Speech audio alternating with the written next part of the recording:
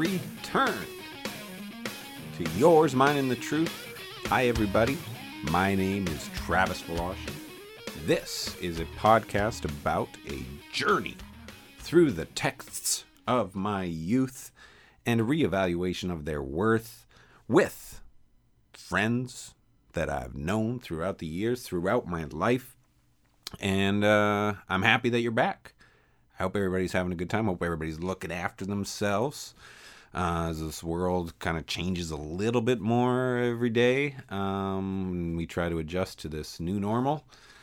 Before we get into our next episode, this is episode 6. I wanted to make sure I cross off some things that I'd kind of missed last week, kind of tie up some loose ends here.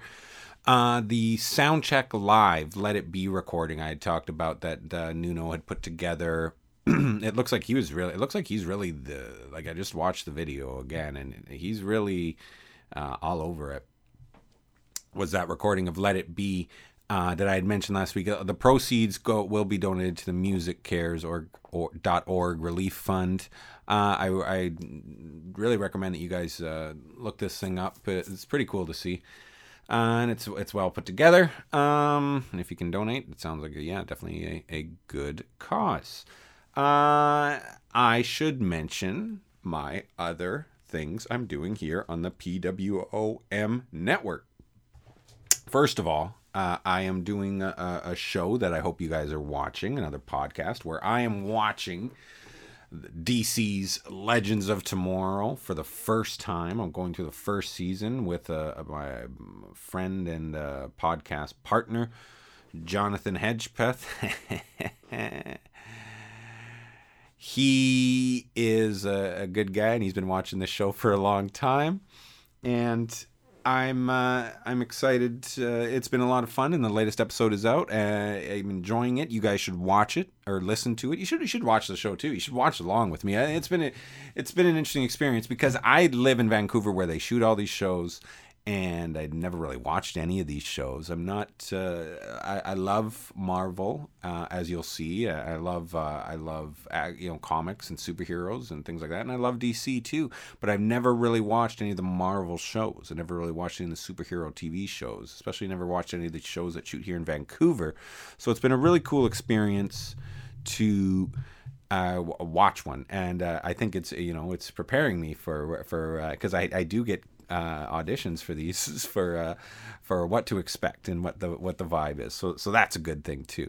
But it's been a lot of fun, and the last episode is another really great one. I think they're getting better and better. I mean the show is up and down all over the place, but I mean Gideon Guys, you guys should listen to that. Also related to my buddy Johnny, but we'll call him Johnny Sorrow because it's wrestling related, is the Mystery Titans Theater I continue to do with him and the PWOM Grand Poobah here, Kelly Nelson, who very soon will be a future guest on Yours, Mine, and the Truth as well.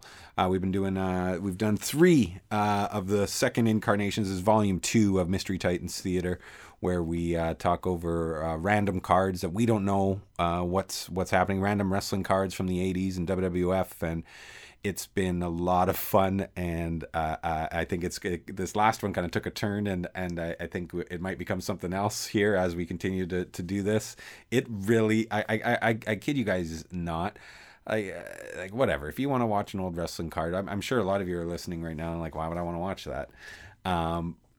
Yeah, sure, whatever. I can tell you that nothing has made me laugh as hard or smile as hard as these. It's been like 6 hours of work we've kind of put together just watching these shows and talking over them and then putting it together and watching it. This is, it's I hope it brings just that ounce of joy, an ounce of that measure of joy that I got, then I feel like it's something you should check out. So Mystery Titans Theater, look for that on YouTube. Look for Mystery Titans Theater Volume 2. There's 3 episodes. We're doing them in trilogies. This was Kelly's idea. So we just wrapped up 3 shows at the Boston Gardens. The first one was from early 86. The next 2 were from early 85 or late 85, or mid to late 85. And they're 1 month after each other. And the last 2, and it's there's a lot of bad. That's the thing too, is with these cards, is you don't know what you're going to get. So we're able to talk through that, and we're finding ways to entertain ourselves. And I think you guys will find it entertaining too. I've talked a lot about it. You should check it out, Mystery Titans Theater.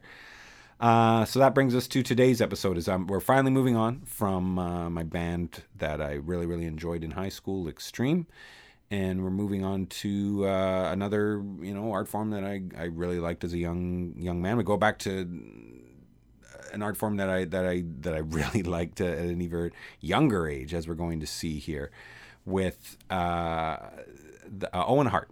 I'm looking at Owen Hart, a guy who's kind of been talked about recently a lot lately because it's the anniversary of his death, I suppose, but also because the Vice series Dark Side of the Ring had their season finale about a week ago and change on the death of Owen Hart. But aside from that, his wife gave a great, or his widow, I should say, Martha Hart gave a great podcast interview on Jericho's podcast that was super positive, and that reminded me of how the joy that I got, and it made me happy. I mean, it made me happy to know that she's happy. You know what I mean? Because we'll talk a bit about that a bit here with my guest coming up here, but that reminded me of how the joy I used to get watching Owen wrestle, and it reminded me because I had Owen bookmarked as a future episode because Owen Hart was my first favorite wrestler. And that's because I grew up in Calgary, and we used to only get 2 wrestling shows every Saturday. They were one after another, an hour apiece. And we'll get more into it. I'll tell you a bit more about that. But I thought it was, to see somebody talking about him in a more positive way and remembering him more fondly, as opposed to the things tied around his tragedy, is a good thing. So I thought that, let's talk about Owen here. We are pro wrestling mostly. So we might as well do some pro wrestling. So without further ado, this is my first guest, first non-extreme guest. This is Zubin Sundar, and we're going to talk about Owen Hart here on episode 6 of Yours, Mine, and the Truth.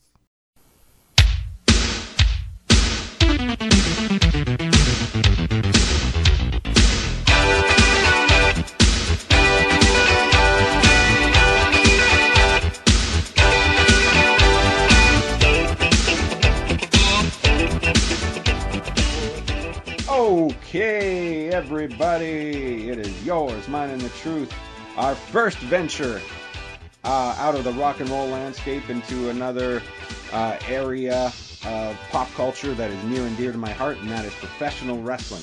And there's nobody I'd rather do this with first time around than my guest that I have here today. We met in university, then we ended up becoming buddies, ended up working on a professional basis, have remained like the nearest and dearest. This is an old friend of mine, Educator, Zubin Sundar. Zubin, how you doing?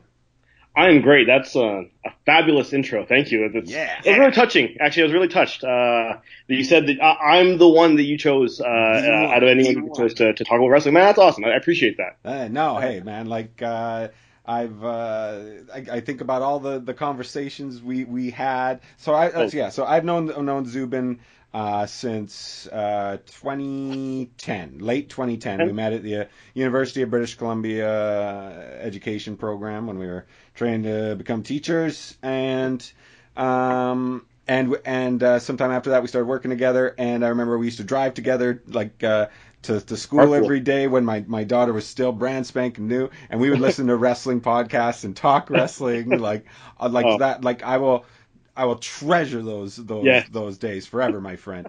But that was just like, and that was just, and we were tight even before that. But that was like, That was galvanizing. That was a galvanizing event. Yeah, for sure. Well said. But so among it, like at the time we were working here, one of my claims to fame, or one of my proudest moments as an educator, was that we co-founded a society at one of our old schools. You want to tell everybody a bit about that, there, Big Z? And then after that, why don't you tell us a bit about how you got into wrestling and all that kind of stuff? Sure. First of all, let's call the club by what it's really named, the most pretentious name you could think of, the most highfalutin, longest friggin' name that you can think of. How did it go again? I mean, the name of the school. Yes. So I got to include the name of the school and the full name of the school. It was the St. John's International School Professional Wrestling Appreciation Society. That was on purpose. Oh God, just a mouthful. Yeah. It was a joke, but no. The name was a joke. The club itself actually, it grew into something really cool. We had a nice following of students that would come every semester, like diehards and they would be really receptive. They'd sit there, eat their lunch. We'd watch them. Basically, our favorite matches at the time. I remember KO and John Cena were doing their summer run, and basically that, I don't know, for about 4 months we just showed them John Cena and KO matches, and broke it down. And I remember we watched the Sasha and Bailey with them. We did, yes. Yeah. A little bit of Lucha Underground near the end when that was just debuting, and we thought, okay, what do you guys think of this? What do you think of this? I remember we watched But yes, fantastic experience. I'm throwing that on the resumes. That's awesome. We had some of the kids cut promos. Maybe I'll provide some links to it afterwards. That was definitely a highlight. Oh, fantastic! Yeah. As to my fandom and how I got into wrestling in the first place, to be honest, there was no. You know how some people, they have this singular event, they saw it, house surfing or whatever. I didn't get that because I was literally raised on it. Before I even knew what I was watching, I was there beside my dad watching it. And so I'll just kind of go back just a moment. I won't make this too long a story, but essentially, at night he would work nights, and he'd come home or he'd work until let's say until 2 a.m. or 1 a.m. whatever. Yeah. And I would wait for him to come home, right? And I wouldn't go to sleep until he came home. And so he'd come home, and that's what would be on TV at the time, was wrestling. Mm-hmm. And apparently that's how I got into it. And it was before I could really even I could probably talk at the time, but it's before I was probably 2 or 3 or so like that. So my first memories really are wrestling related, not just you know what I mean, with life, and so I was pretty much raised on it, and it's been a part of my life ever since. I've had my ups and downs with it. I've never moved away from it completely. Mm-hmm. I've probably never missed 2 pay-per-views in a row or anything like that. Wow. Nowadays, my relationship, I used to call myself, the way I call myself now, I'm the WWE fan that died. Yes. No, the WWE diehard fan that died is what I'm trying. I like it. Let me throw that in there. I like it. I was diehard, and I've probably thrown, at least 10 grand into that company lifetime. If I'm going to think of all the events. Sure. Dude, somebody, I'm sure for some people. I'm glad you stopped there. Yeah, but for some people, that's very conservative, man, and there's nothing to shake a stick at. But you've canceled your network subscription, yes, which is we still have ours. Years ago now. What's that? Almost 2 years ago. Almost over 2 years ago. Wow, good for you. The first time I've really been considered, because I haven't watched any of the new product at all. And I'm starting to find that I watch that the wrestling I want to watch isn't the modern product, and it's the older stuff. But even if I didn't, I could still watch these other ones and could probably find those pay-per-views if I needed to. But I still subscribe to it. I just don't want to put the idea in my wife's head, then all of a sudden, you know what I mean? All of a sudden, then I'm way into it again. I just can't. I'm having a hard time, whether it's WWE or AEW. I can't watch the no crowd stuff. It's just. Did you not watch Double or Nothing? I did not. I haven't watched any AEW post COVID, or and the only WWE I've watched was Mania and the main event of Money in the Bank. The Bank. Yeah. which was what it was. Right? Like if you're gonna, I mean, I love Asuka. I've watched way more Kana-chan YouTube videos than any wrestling lately. She is a fan favorite at our house. Oh, yeah. Anywhere that knows her, you know what I mean? Yeah. I have beef with any of the wrestlers themselves. I think they're all talented. I know, that's the thing, right? Yeah, it's just there's so One of much the great why talent there, and I have love in my heart. Yeah. it's just the writing is just off the And wall. it's just a company that, like, it was when I was really watching the Dark Side of the Ring, when it was really like, I should fucking really cancel the Owen Hart, on who we're going to talk about today. That's what I should really cancel my subscription to these Yeah, pieces of absolutely. shit. Oh man, they've done so many heinous things. Like, yeah, and it's not stopping. Getting into bed with them after that, like. Yeah, but it's just like I always think so many about. strikes, man. So many strikes. I know in my 30s because things bother me politically now. Yeah, it's but wild to kick, but. Sure, yeah, but I always think about that John Oliver a while back when he was talking about FIFA, and he talked about like how corrupt they are. This really good, like it was back when John Oliver was really good. Like I don't know, I think he's Is he falling off these days? I just he just doesn't have the bite that he used to have. Like it used to be that really satirical. But I just think it's hard to find any really good satire these days. But he did this long thing on FIFA about all their corruption and everybody, and it received a lot of press, and it seemed like it really did something. Anyways, it was like he talked about how awful they were, but at the end he's like, even though I know all of this and we learned all of this, like I am still so excited for the World Cup. You know what I mean? So that's kind of like my relationship with WWE, and just because it's given me like man, I love watching the old like 85 and 86, the stuff we've been doing for Mystery Titans Theater lately is that's my sweet spot. If I could just live there forever, it's yeah. But yeah. Yeah, I mean, cut ties. You know what I mean? Like, I definitely still enjoy watching old match. Well, you know what? Actually, this is something I was going to get to when we were going to get into it a little bit more. Mm-hmm. But I'll just mention it now that, like, I don't know if I consume wrestling the same way a lot of huge wrestling fans do. I do consider myself a huge pro wrestling fan. Yeah. But I'm not really one, like, and this goes with sports too, is that, like, I don't enjoy it the same way going back and watching things, even if it's a 5-star match. And, actually, don't get me wrong. If it's a 5-star match, it's something really to behold. And there's all kinds of like, little details here and there. Yes, of course, you go back and you watch it, you almost enjoy it more, right? Yeah. But other than situations like, situations like that, I don't really take the same kind of enjoyment as going back and just kind of, watching matches, because I do have my top 5, like everybody else. Every big wrestling fan has their top 5 matches, sure. Or ones that switch in and switch out. But like I'm not really one to go back and watch those so much, and so I'm more one that, like, even with hockey games and whatnot, like I treat it like a hockey game, almost like a shoot, where like you're watching it for the surprise and for the outcome, and once it happens, it's done. You know what I mean? Yeah, I get it.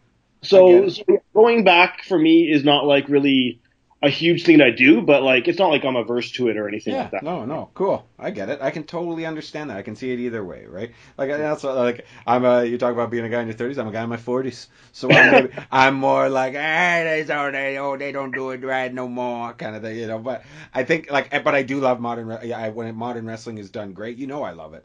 I'm just it's just the no crowd thing and all the circumstances. It just doesn't feel good to me right now. I don't like the feeling I feel when I watch it. But that's just me. Sure. Maybe sometime I'll go back to it and it'll be fine.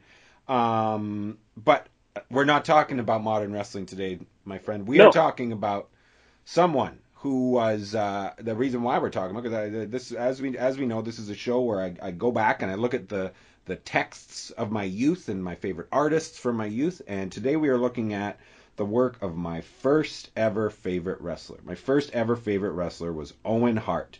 And when I was learning or getting into wrestling was around this time of the kind of the era that we're going to be looking at today. This is when he was in Stampede Wrestling. The first big feud I can really remember, the first time I can really remember having that emotional, like on the day of feeling, was a feud that I talked about on a History of Stampede Wrestling a while back. A feud between the Karachi Vice, who we will see members of in this, in the footage that we look at, and Bad Company, which is Brian Pillman and Bruce Hart, which was this feud. I just had really vivid memories of going back and forth for the tag titles, and then finally when Bad Company won, I remember just being this huge day, like this crazy great day, and I was filled with so much joy and emotion. And we went back and watched it, and yeah, sure enough, like it was well done, right? Even though with the as we're going to see, the Stampede is known for their clipping. They're still good at telling a story, and that's something I wanted to like for me. Yeah, I'm less about going back and watching a single match, more about if someone can put together a good feud, I like watching that. Mm-hmm. Or like a complete, I love like what we do for Mystery Titans Theater when it's just a complete card and it's like a time capsule of the way things are at that time. And this was a night in the company, you know what I mean? Okay. Yeah, that kind of stuff I like. But I know what you mean. To go back and watch a 5-star match, there's got to be some sort of connection for me to really. I don't know. I know what you mean. It's pick and choose. Yeah, I think I just like marking out, and just buying into it and just seeing the story and, like allowing yourself to get caught up and, things like that. And once you already know the outcome, it's kind of like, for me, it loses its pop a little bit. But that being said, like I love, work rate is a huge part of what I find in a good wrestling match, like most, fans my age, I think, right? Yeah. But I don't know. I think work rate for me comes behind good storytelling, but I prefer both. I prefer both. And I think we see a different kind of storytelling in this Stampede footage here, and I think we see some really good work rate stuff here too. Sprinkled in amongst all the craziness, the chaos. But that's what I wanted to talk about, like Stampede Wrestling. That was like the first time. That was when I was watching wrestling. So I remember, like as I said, when they won those belts, I remember it being. Kelly always tells me that Strike Force defeated the Hart Foundation, ironically enough. The Strike Force were my favorite tag team in WWF at the time, which was Rick Martel and Tito Santana. I remember them winning the belts the same day. That's what it would always be. Stampede Wrestling at 1:30 p.m. and 2:30 p.m. was Maple Leaf Wrestling, which was like the equivalent of Superstars or Wrestling Challenge in the States.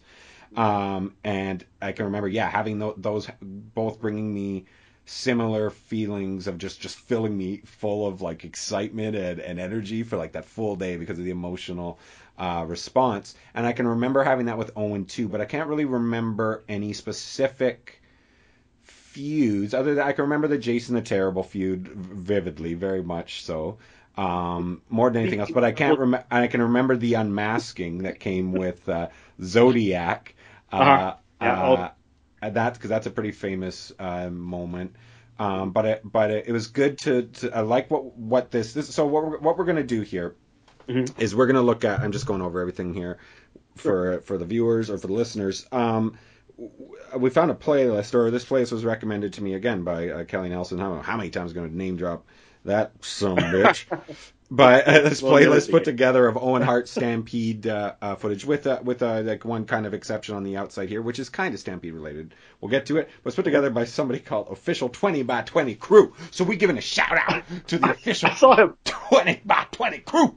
Wait, I thought that was you. No. I thought you put it together. No, I did not. You're not 20x20? I'm not 20x20. You're probably dropping comments on him that are full of these inside jokes. He's like, who is this weirdo? Who is this guy? That's not even inside joke. Yeah. So this guy put together a good, I think this was I'm glad that it was recommended to us because this really did give us a feeling of what Stampede was and what Owen was at Stampede. And sure. I think really shows you why for somebody who's like, because like I said, I'm probably about 8, 9, and 10 when I'm watching this and seeing him here. You see that baby face that I'd argue you never saw. I don't even have to argue it. I don't think you ever saw that baby face in WWF. No. Personally. Yeah. So what do you? Before we get into this, what was your experience with Stampede Wrestling? How much Stampede Wrestling had you seen before this? You've shown me some videos, and that's about it. I recall, I believe you showed me like a ladder match when we were at St. John's. I don't recall who was in it. But that sounds about right. It could be. I think it was. It could have been Bad News and Brett.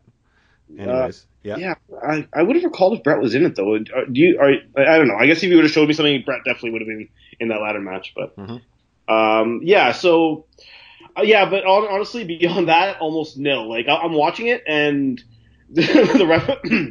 The ref's throwing out yellow cards. Yellow cards. What the hell is going on here? I feel like I should. Yeah, that's lost. But it was kind of cool because, like, I'm gonna a few times actually. I'm gonna probably mention the commentary in a positive light. Good. Okay. I wanted to get. Well, I mean, we'll get to that. We'll get to that as well. Why don't we wait for like these things to pop up organically? But because I want. So basically, yeah, that was it. Like, so did you know? I suppose you knew some of the talent that came out of there as well, right? Of course. Yeah, of course. I mean, like, you saw Benoit in there, and then you saw, obviously, Dynamite. I didn't really recognize, what are their names now? Singh, and I've heard of Makhan Singh before. Yeah. Right, Gama. Gama. How do you say it? Gama Singh, yeah. Gama Singh. Yeah. Oh, is he Singh as well? Yeah.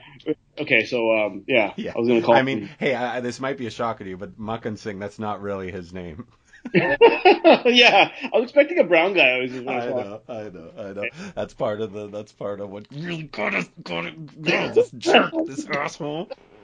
He's not from Karachi. That's right. Taking our jobs. Yeah. Okay, so why don't we just get into this then? Because what this opens. So Owen was there from 1983 to 1988. So that means he like at some point, like I've never seen any really early footage of him around this like 83 stuff. But that meant he would have been like 18 because he was born on May 7th. But it sounds like again it was something he was born into.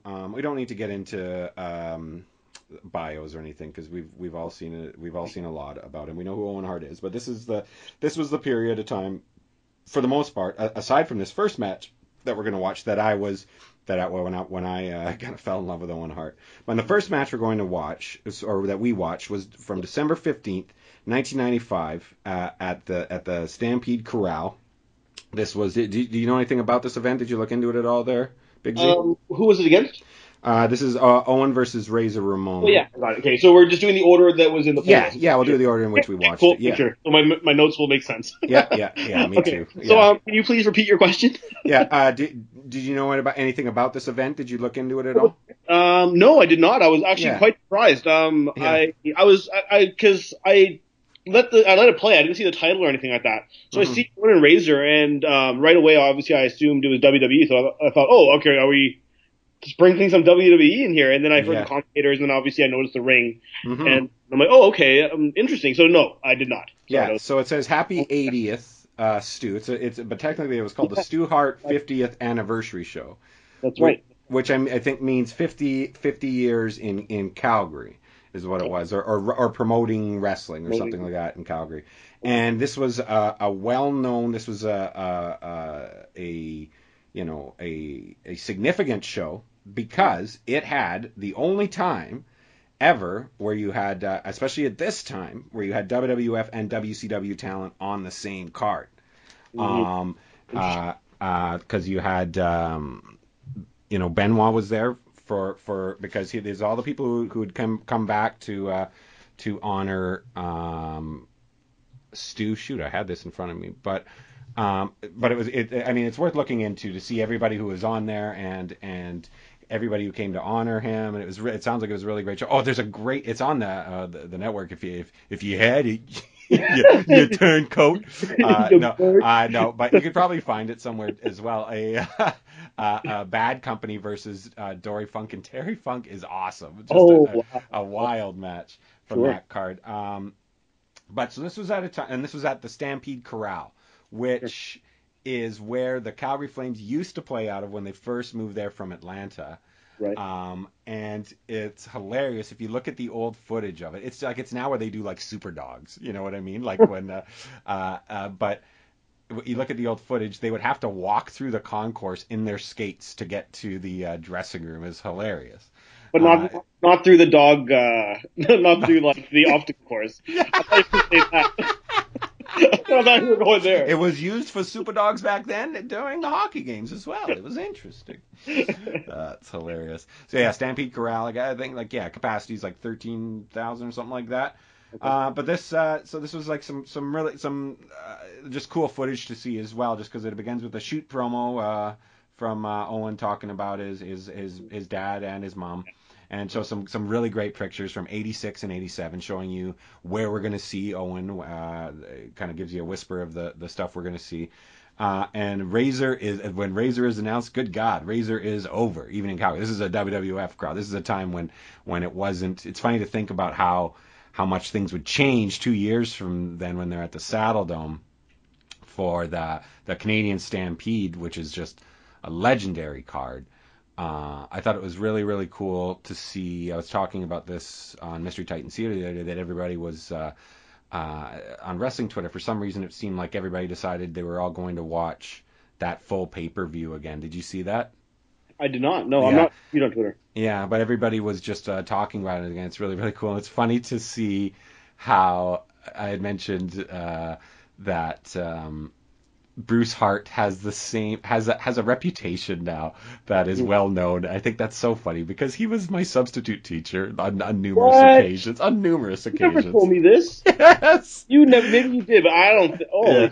That's crazy. Yeah, that's hilarious. Me and my brother joke about Bruce all the time. It's like a long-standing joke that he reminds of our Uncle Jack. That's hilarious. Going into business for himself. Yeah, like Uncle Jack. Yeah. That's so funny. Leave that alone. So anyways, this is great. So Razor is over, like I said, and there's a nice hot action to start. Nice drop kick off the top. There's no hard cam. The rope breaks in the middle of this thing. Yeah, I was going to ask, is that a shoot break? Yeah, I don't think so. But Owen doesn't miss a beat and starts choking Razor with it. Yeah, I know. And then they step out of the ring, and they get back in the ring, and things are fixed. Like, it's like, hey, back, no problem. Tape, though. What's that? They must have edited that out. It didn't look like it. I don't know. Like, it looked like maybe they were able to throw it back together really quickly. Who knows? Maybe. Razor with a nice back body drop off the middle rope. The crowd is into him huge. The 1, 2, 3 Kid shows up, causes havoc, tries for the Razor's edge, and goes over the top. Owen hits Razor with the mic, gets the pin, but the match is immediately restarted because the belt is on the line. And Razor hits a quick roll. And I don't know if you heard this on the way out, but the guy announced him that the winner is Razor. No, Ed Whalen says, Razor Marone. Marone. I was like, oh. Yeah. And you just hear him pause. And he's like, do I fix it? Yeah. And he didn't. He just left it. Yeah. He commit to Marone. All right. So that gives us an opportunity to talk about this announcer who you get to see a lot more of him here. This is Ed Whalen. Had you heard that name before? Had you heard anything about him before? I have. But again, probably just from you. But I did really, I wasn't able to discern which one of the two voices I heard most often was him. Mm-hmm. I had not heard much of him, but I was impressed by what I heard tonight. Okay, cool. This match though, it was good. Like, it showed you, where he had come. Like, it's interesting to see, because we're seeing a lot of his repertoire here, right? Mm-hmm. We're seeing kind of how it's all kind of put together into this package that, even though it wasn't as tightly policed, it was still like, it's not as tightly as policed as to what you are and what they make you at that point. You know what I mean? When you get up to the big leagues. Mm-hmm. But we did see that this was like, he's kind of got everything together here. We saw a lot of the greatest hits that we will see throughout here in their development stages. You know what I mean? Like that one, like he's been doing it forever. That one where someone catches the first kick and then he comes around with the other leg. You know what I mean? Like, I don't know what you'd call that, but that's such an Owen Wait, move. You're talking the Insiguri? Yeah. Is that an Insiguri? Well, when he catches the one leg, he would always put the one leg up. Yeah. And then boom, he would come with the other leg, like right across the noggin. Yeah. So like, I guess that is. Yeah, I guess that is Insiguri. Yeah. Yeah. So we see a lot of that, but I think it's cool because we see it here in like kind of its finished form in what Owen was, which is not the baby face that we see in this other footage. Yeah, that's kind of interesting. We started with him being a heel. Yeah. Mm-hmm. But we do see him. We do see that he's kind of. This is a craft that has been honed. You know what I mean? Like we're seeing that more kind of raw talent up until this point. So I think this is like I thought it was weird that this guy had put this one first when I was first watching this. But as the more I watched, I'm like, it makes a lot of sense, right? This is kind of like, okay, this is Owen Hart. This is the artist Owen Hart. Do you want to see where the artist Owen Hart kind of became the artist Owen Hart? You know what I mean? Yeah. So I was. It's not a crazy great match or anything. I mean, both guys are great. Both guys do well. Like I thought Razor worked hard as well, and the crowd was way into it.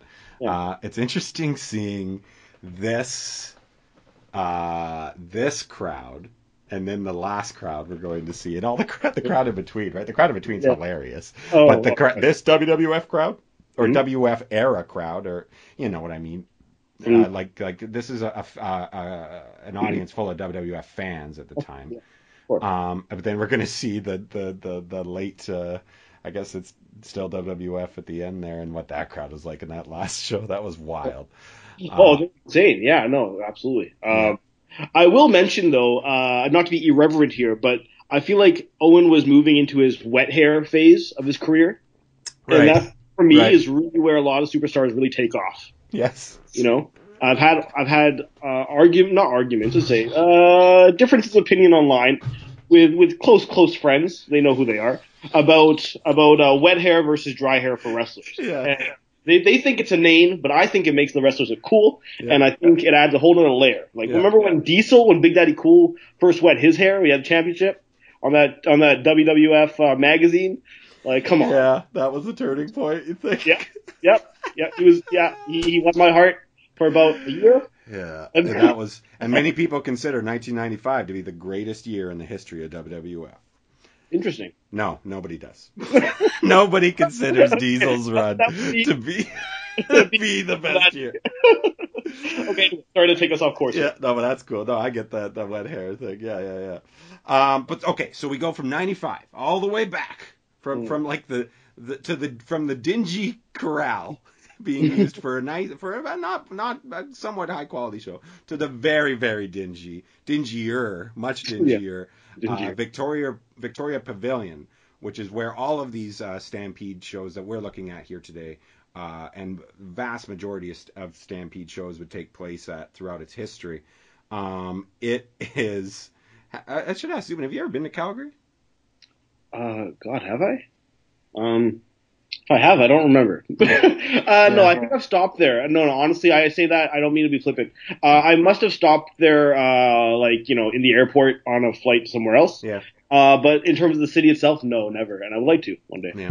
So, like, this place is right in the middle of the Stampede grounds. The Stampede grounds are where they have the Stampede, the greatest outdoor show on earth, like the P&E that they have out here. And, sure. But with the rodeo, and it's next to the Saddle Dome, and it's where the new arena is going to be built around there and that whole thing.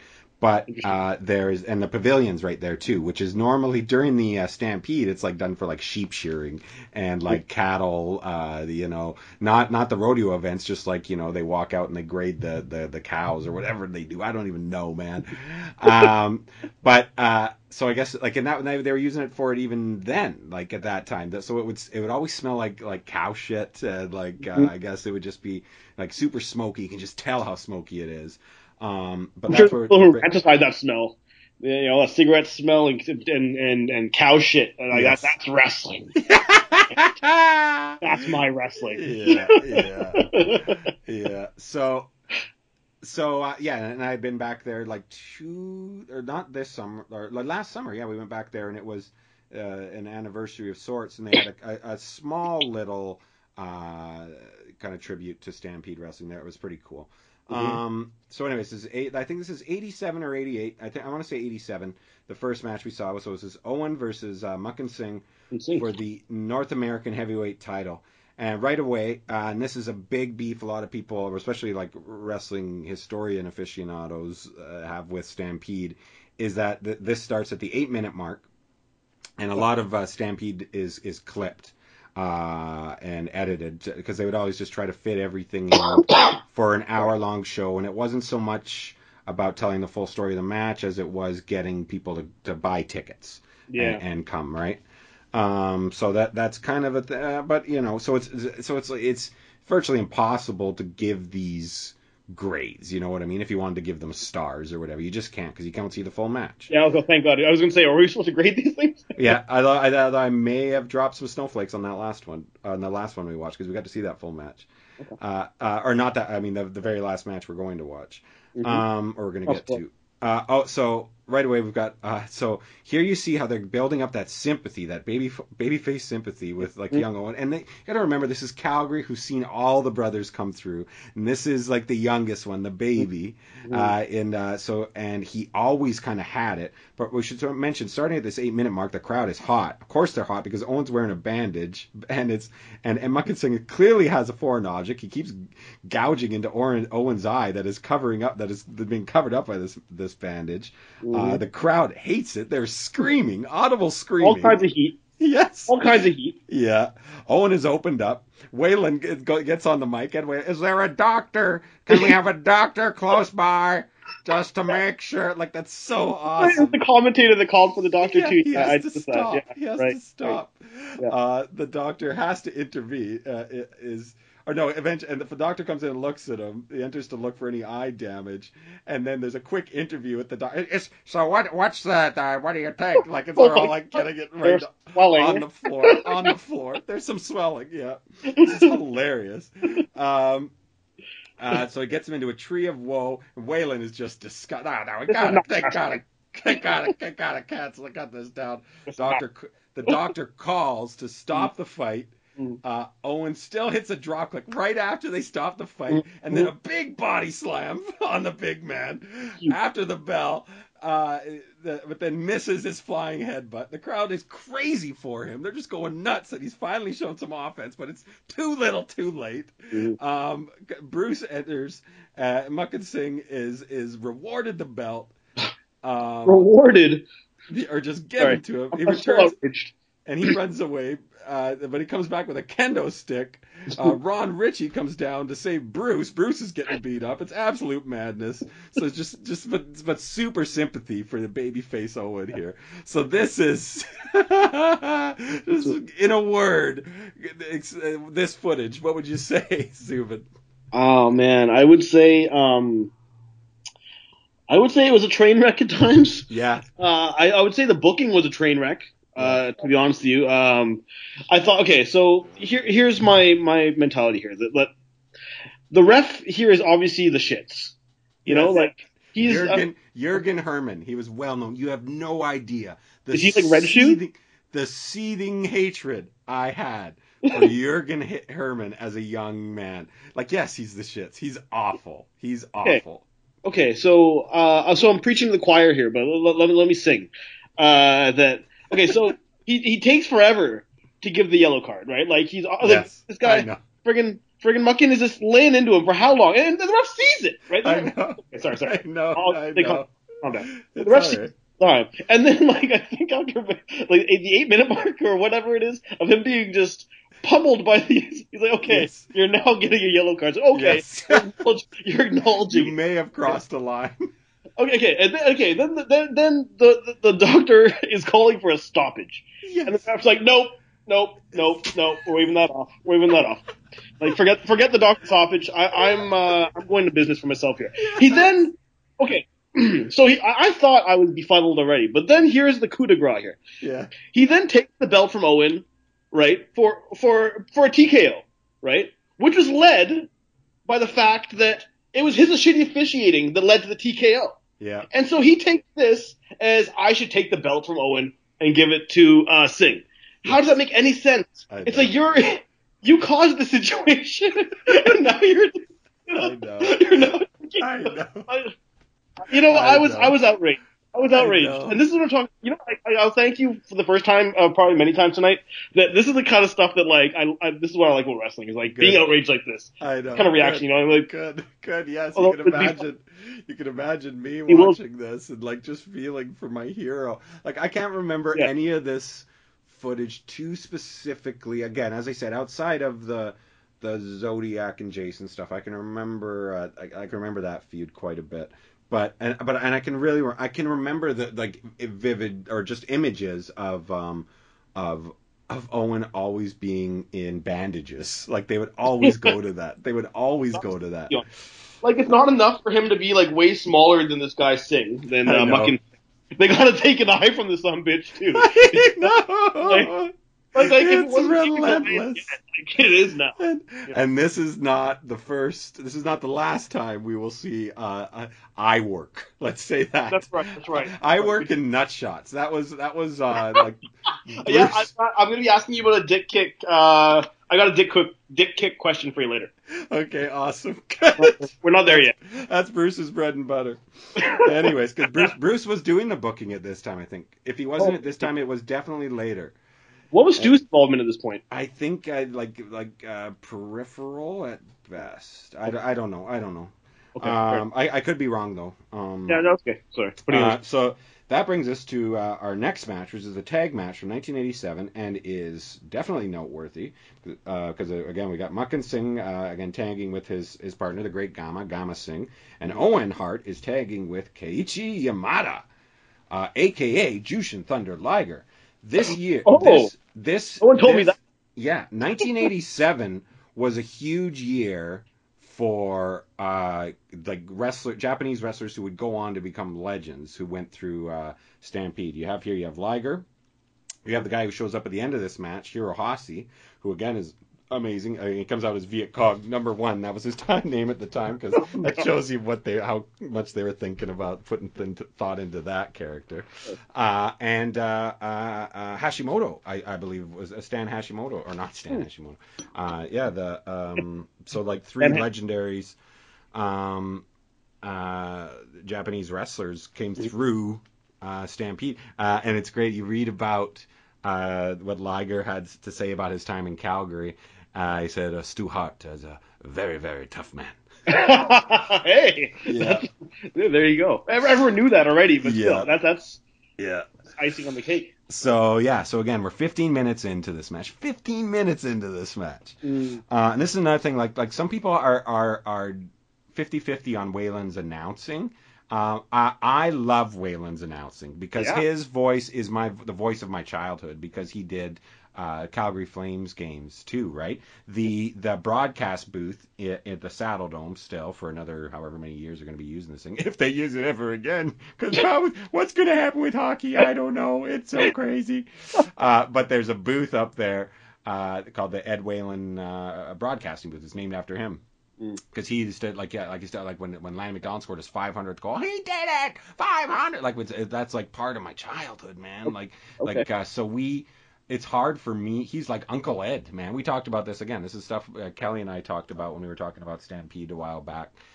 It's weird to see people because as I said, wrestling fans don't like him because of his announcing, and sometimes he wouldn't put over the heels, and he wouldn't. He would kind of F up angles. There's a famous angle that he really effed up. We'll talk about it a little later. Okay. But also, he was in charge of the editing. And so that the people really hold that against him. And as he got older, he started to get more and more disgusted with what was happening with wrestling. So, like, him coming back to do that Stu show was a big deal. Because I think he is gone by, like, 89, like late 89 or something like that.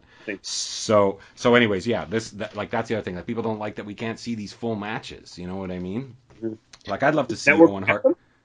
I don't know. These raw tapes might exist somewhere. Yeah. But I don't know. Anyways, 15 minutes in, the crowd is hot again. Makhan Singh throws Keiichi Yamada over the top, which is an automatic disqualification, Stampede rules. It's not a yellow card, or you can get 2 yellow cards and a red card, or if you get thrown over the top rope, you're disqualified. But of course, it's Jurgen Herman, and even then, Wayland and Davies are making fun. I'll give you guess who's not looking? Yeah, I have that in my notes. Yeah. I love commentators are taking shots at the ref. Yeah. It was his gimmick. Eventually that's what it was. What a shitty gimmick. Okay, can I ask you a quick side note question? Yeah. That when you have a certain type, so I mean, this is a pattern we're going to see. Not to not to kind of give away anything in the future, but like we're going to see a pattern of a lot of finishes coming down to just shitty officiating, right? Yeah. Do you think that just in terms of general philosophy of having in a match the referee, the loss or the offense being the cause of referee's negligence, do you think that takes away heat from your heel and put it on the ref? Yeah. I mean, yeah, it certainly can. It certainly can. But it can also just, like, I remember at this time, like, and I'm just like raw, like, energy at this time when I'm a kid watching this. It just one other thing to be fucking angry about. You know what I mean? So that it worked for me, but I know what you mean. But like I remember, like you can tell that like everyone hated Makhan Singh because there's so much heat. There's so much heat, and I feel like it's going to the wrong place. Yes. You know what I mean? They're mad that this guy's got the championship, but it's not so much mad at him. It's mad that he's got it, and mad at the ref is what I think my response is. I don't know if that's everyone's response, but it certainly lends itself to that response. Yes, I think so too. I mean, Makhan Singh had already done enough to be despicable. Right, yeah. You saw at the introduction of that match, it's like, all right, we're here with the toilet ball. That was his nickname. He was well known for that. They would chant that toilet ball, and he'd be like, shut up. Man, Makhan Singh though, one of the great heels, one of the great lost heels. Like he would go on to be, Bastion Booger and Nick the Lunatic. I had no idea. I obviously knew who Bastion Booker is ever since I was a kid. Yeah. I've heard lots of people, Jericho included, to say lots of great things about Makhan Singh, and I wonder who the guy is. And I saw him tonight, and I'm like, okay, well, I'm not. That's not exactly what I was expecting. Yeah, but right. Yeah. Anyway. Yeah, I mean, like, but you can. You heard the heat, man. Like those, like Owen is as great as we love Owen, but this was his main. Like as I said, I remember that feud with. I shouldn't say I only remember the feud of. I remember the angle with Jason the Terrible and Zodiac, but the feud with the Hart brothers and the Karachi Vice went on for like forever. It was always on, right? It was kind of like the Freebirds and the Von Erichs to some extent. Yeah. So we always hated Makhan Singh. So I think at this point. Maybe like he's done enough that they can find other things to just make us even more fucking pull our hair out, because that is the if there's one trend that we noticed with this footage, it's just fuck, come on Owen, no, like things falling short time and time again, just getting screwed. I hope this wasn't all in 1 year. No, it is kind of all over the place. I'm looking at it here. But that is something that's something that works for him. I think it definitely works for him, like too much. But that's like, especially for, like I said, he's the baby face, but he's the baby of the family. But anyways, this is a mess. This match, they toss in Gama, hits drop kick, hot kick up. Like, remember, he starts doing those kip ups. He's a house of fire. Yes. Makhan Singh gets tangled up. The crowd loves it, and they do that double team, that extended double team when Makhan is tagged up, and they throw Gama into it. And that's so my childhood. Yeah. Like I can just imagine jumping out of my couch and loving that stuff. Well, it was a great vision, right? For someone just flipping through the channels and you see that, like, it's a great vision, and just using one guy to throw, into the other guy, it was fantastic. I really enjoyed it. Yeah.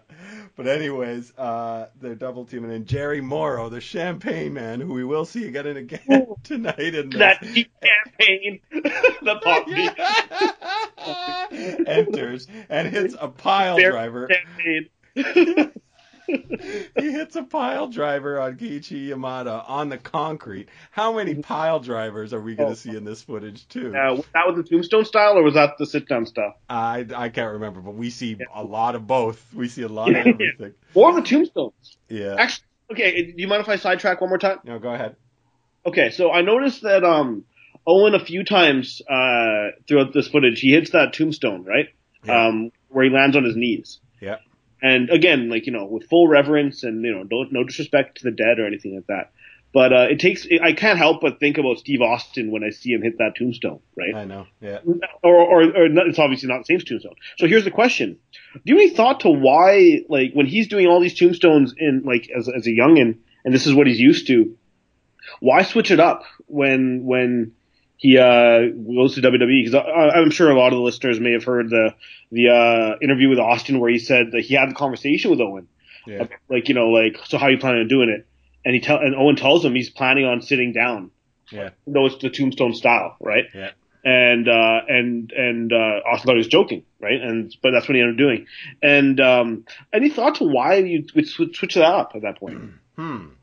Maybe sitting down is a lot like it's not a lot less. It's subtly less. It's more of a heel thing to do as opposed to if you're jumping onto your knees, you can give it a little more oomph, like and stick it. You know what I mean? Just like Taker does. Yeah. Right. Yes. Or totally. Right. Whereas you think of like the old sit down, you think of the way Jerry Lawler used to do it, and like even though he would do it as a face and a heel, but you can see how I said maybe like that's theoretically maybe that's what Owen's thinking. Like if they're thinking about all these little things, 'cause I know Owen had to change his moveset significantly when he came there and had to be a heel. Right. Yeah. Anyway. That might be part of it. Anyways, there's a splash on Owen, and I wrote down here, awful reffing. And Viet Cong 1 returns without the mask. So this is probably the first time we ever saw Hirohashi without a mask, because he would become I remember Hirohashi being there in my formative years too. He was again like if you want to see somebody, he always had his ribs taped. It would just like this guy, they're always gonna now they're gonna work his ribs now. You know what I mean? Good luck. DDP wouldn't let it go. But again, so it's just more of the same here. Anything else you want to add to this footage or what we watched? What do I have here? No. Really, the only I like the hot tag. I haven't mentioned that yet. The really great hot tag from Owen where he comes in and beats the shit out of both of them. Yeah. And actually, what's a hot tag without the reaction? And like the reaction was so sustained, for quite a while. And no, it was good. Beyond that, no, good solid match. You can tell that he is just beloved here. Yeah. So this next match. So here's how I can tell if stuff is from 88 or earlier, or 80 earlier than 87 is whenever there's white ropes, whenever there's all white ropes. Okay. So that's when I think this is 86. This next match we saw, which is Great Gama versus Owen Hart. So at this point, Owen is 21 years old. We hear that later. This is probably the earliest footage we watched of him. Right away, you hear Ed Whalen say his famous line, this is, which has become a well-known wrestling viewing clip night here in Vancouver called Ring-a-Ding-Dong-Dandy. I now know where that comes from. Yeah, that's awesome. And like seeing that, dude, like that is so... Seeing that 2 and 7 logo come up on there, from that is so embedded in my subconscious. Like I had this used to be on TV all the time. I'd see that all the time. And Davies, Jim Davies is the side guy, his color commentator, who really sums up, recaps what sounds like great action. Again, we're starting in here later, but we see a female valet on the outside. I cannot remember what her name is. I think we hear later. Can't remember it either. Yeah. Anyways, there's an awesome flying elbow from Owen here. An awesome flying elbow, like a Macho Man Randy Savage. Yes. Okay, I mentioned that in my notes. Where the hell is it? Yeah. I mentioned the height and distance he gets on the elbow, which was just fantastic. Yeah. Yeah. This is non-title because he's too young, right? Like he has to earn it, right? Like he's just been given this match, but the crowd is so behind him already. Again, it's the baby. He's finally showing himself. Jürgen Herman warns Owen about the nuts kick. And then kind of like because he's teasing it like he's gonna do it. He's teasing it like he's gonna do it, like trying to get the crowd, and then he decides not to, and then he ends up just getting a nuts kick from Gama, and Owen hits him in the nuts. I like Great Gama a lot. He's a real blue chipper in the ring. He had a cup of coffee in WWF. He made an appearance on one of the Tuesday Night Titans back in the day. He's a great heel. He eventually gets Owen in a Cobra clutch, or his Cobra, that sleeper hold.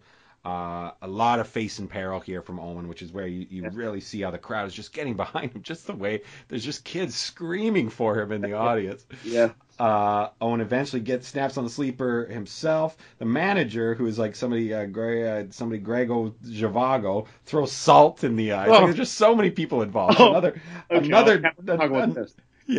no contest, but that salt didn't really go anywhere. It just it's like he was like wishing someone good luck after a wedding. Yeah, it's true. Yeah, okay. Yeah, okay. The missing completely notwithstanding. Like that shows you how strongly committed I am to like the story. Like to me that made no difference at all. They didn't hit him. Like I get it. Story wise, yeah, I hit him. You know what I mean? That's fine. Yeah, sure. I don't care, right? But what really pissed me off here, so he got disqualified, and so Owen gets disqualified. I'm sorry. He gets salt thrown in his eyes, and then Owen somehow gets disqualified. I don't understand that. Like, yes, I know. Like, I know. I realized I know. like when he came to, but he remembers what happened to him, right? Yes. So I think what happens? What's up with that? So maybe Zhivago at the time was supposed to be in Owen's corner and then revealed himself to not be with him or something. I don't know. Again, it was a mess. The rest got like leanings now? Yes, or something like that. I'm learning in a minute. I don't know. Yeah, you're right. It was another mess, but another schmoz. Like, that's just finishing with schmozes. That's what Bruce would go to all the time. That word came up a few times in my head, actually. Schmoz. Schmoz. Because Brett uses that a lot in Wrestling Shadows. Yeah, for sure. I always had that term in my head as a kid. Yeah. Anyway, go on. So that brings us, we skip ahead again back up to 1989. Here we got another feud that I can remember loving as well. Owen Hart versus Bad News Allen. Bad News Allen, before he became Bad News Brown in WWF, was awesome. Was a great heel and had a really great run in Calgary. This is for the North American Heavyweight Championship.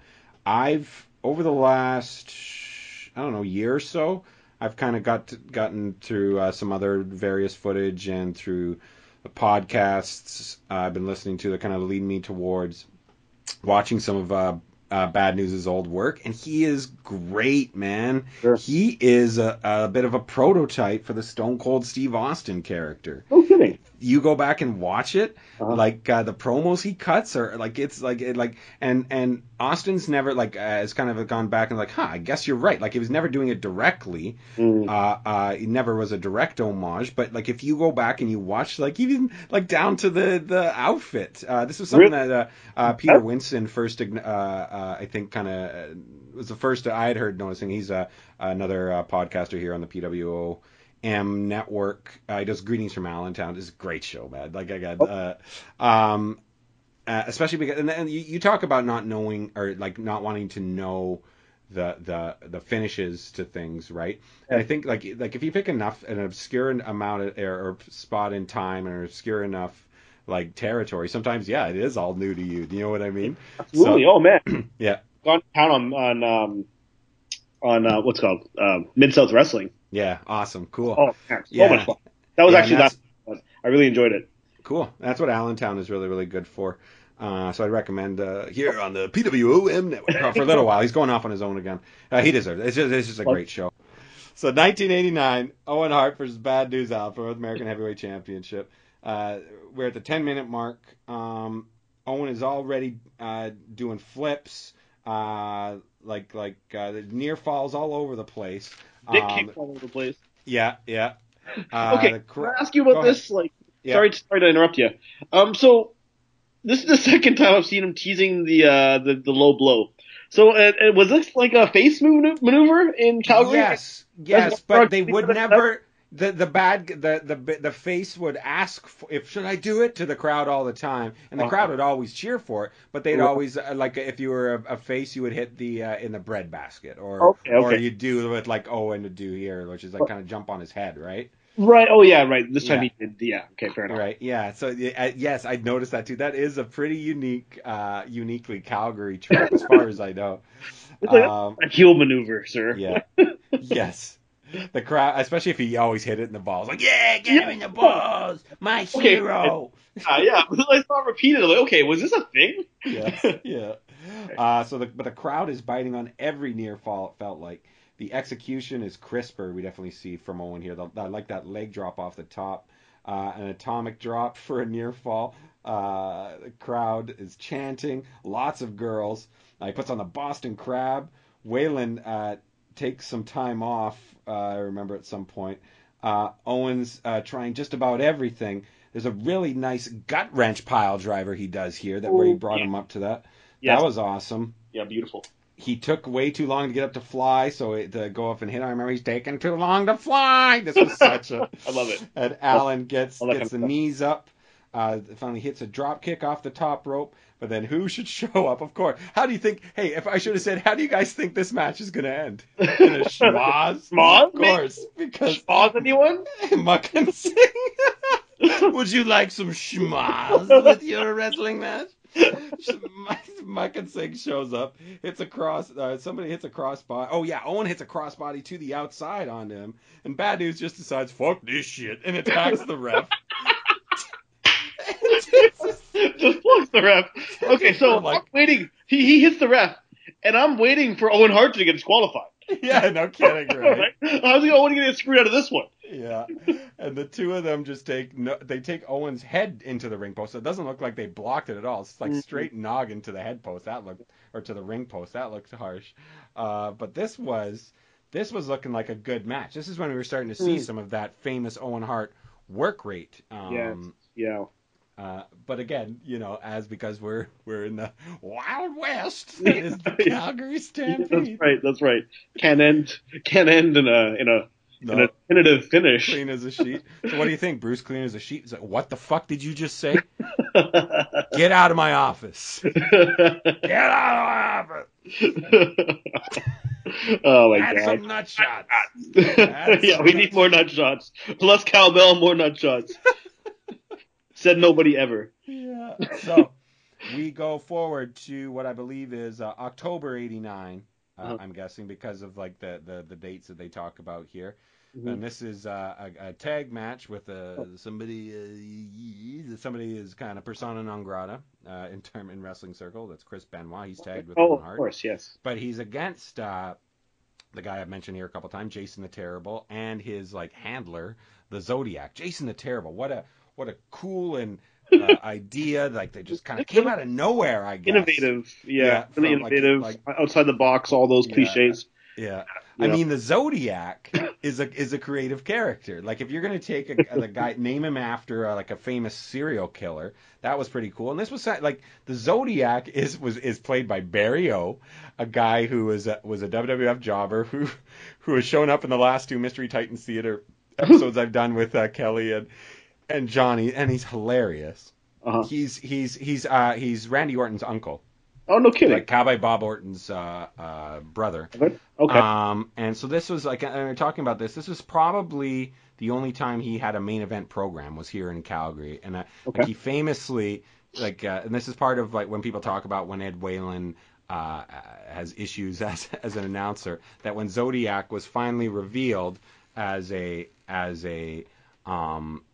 who it was, they took the mask off when he was unmasked. There was just like silence, like it was like the end of like this long angle. They took the mask off, and he's like, you hear Ed Whalen just no sold it the whole thing, like, I have no idea who that is. And there's a bit of a pause. And there's a bit of a pause and a break, and then you finally hear Jim Davies say, "It's Barry O." So he has to explain who that is to everybody. But so this was a time when I was watching a lot. So Owen had gone to WWF and come back. This is after he had come back. He had gone off to WWF to be his first very short run as a Blue Blazer. The Blue Blazer. He had a match with Perfect at WrestleMania 5, and then didn't stick. Went back to Japan for a little bit. I'm thinking, dude, I want to do a revisit of Owen's Japan work at some point. Oh, that'd be fun. But this is after he had come back, and he's still just beloved, so beloved. So this opens up with guess what? Pile driver. You could probably guess it's going to be pile driver or nut shots. That should be the title of this episode. Yeah. Pile drivers and nut shots. The Stampede Wrestling story. Knee off the top was really nice. A nice power slam. Zodiac has put on some pounds from when I've like the time that we're watching him in '86 as Barrio. Sure. But this was a good character for him. Jason goes after Benoit. And this again, Zodiac causes a schmoz. He goes after him on the outside. There's a good running power slam from Owen here with a 2 count. Zodiac is 2 yellow cards at this point. So many pile drivers. I just have written this down is here. I finally figured out how the yellow card thing worked because I actually explained it. Yes, but that's right. This was the thing that I was going to mention early on where you cut me off. Sorry, buddy. No, but you said bring it up organically, so I'm going to force it in here. Okay, cool.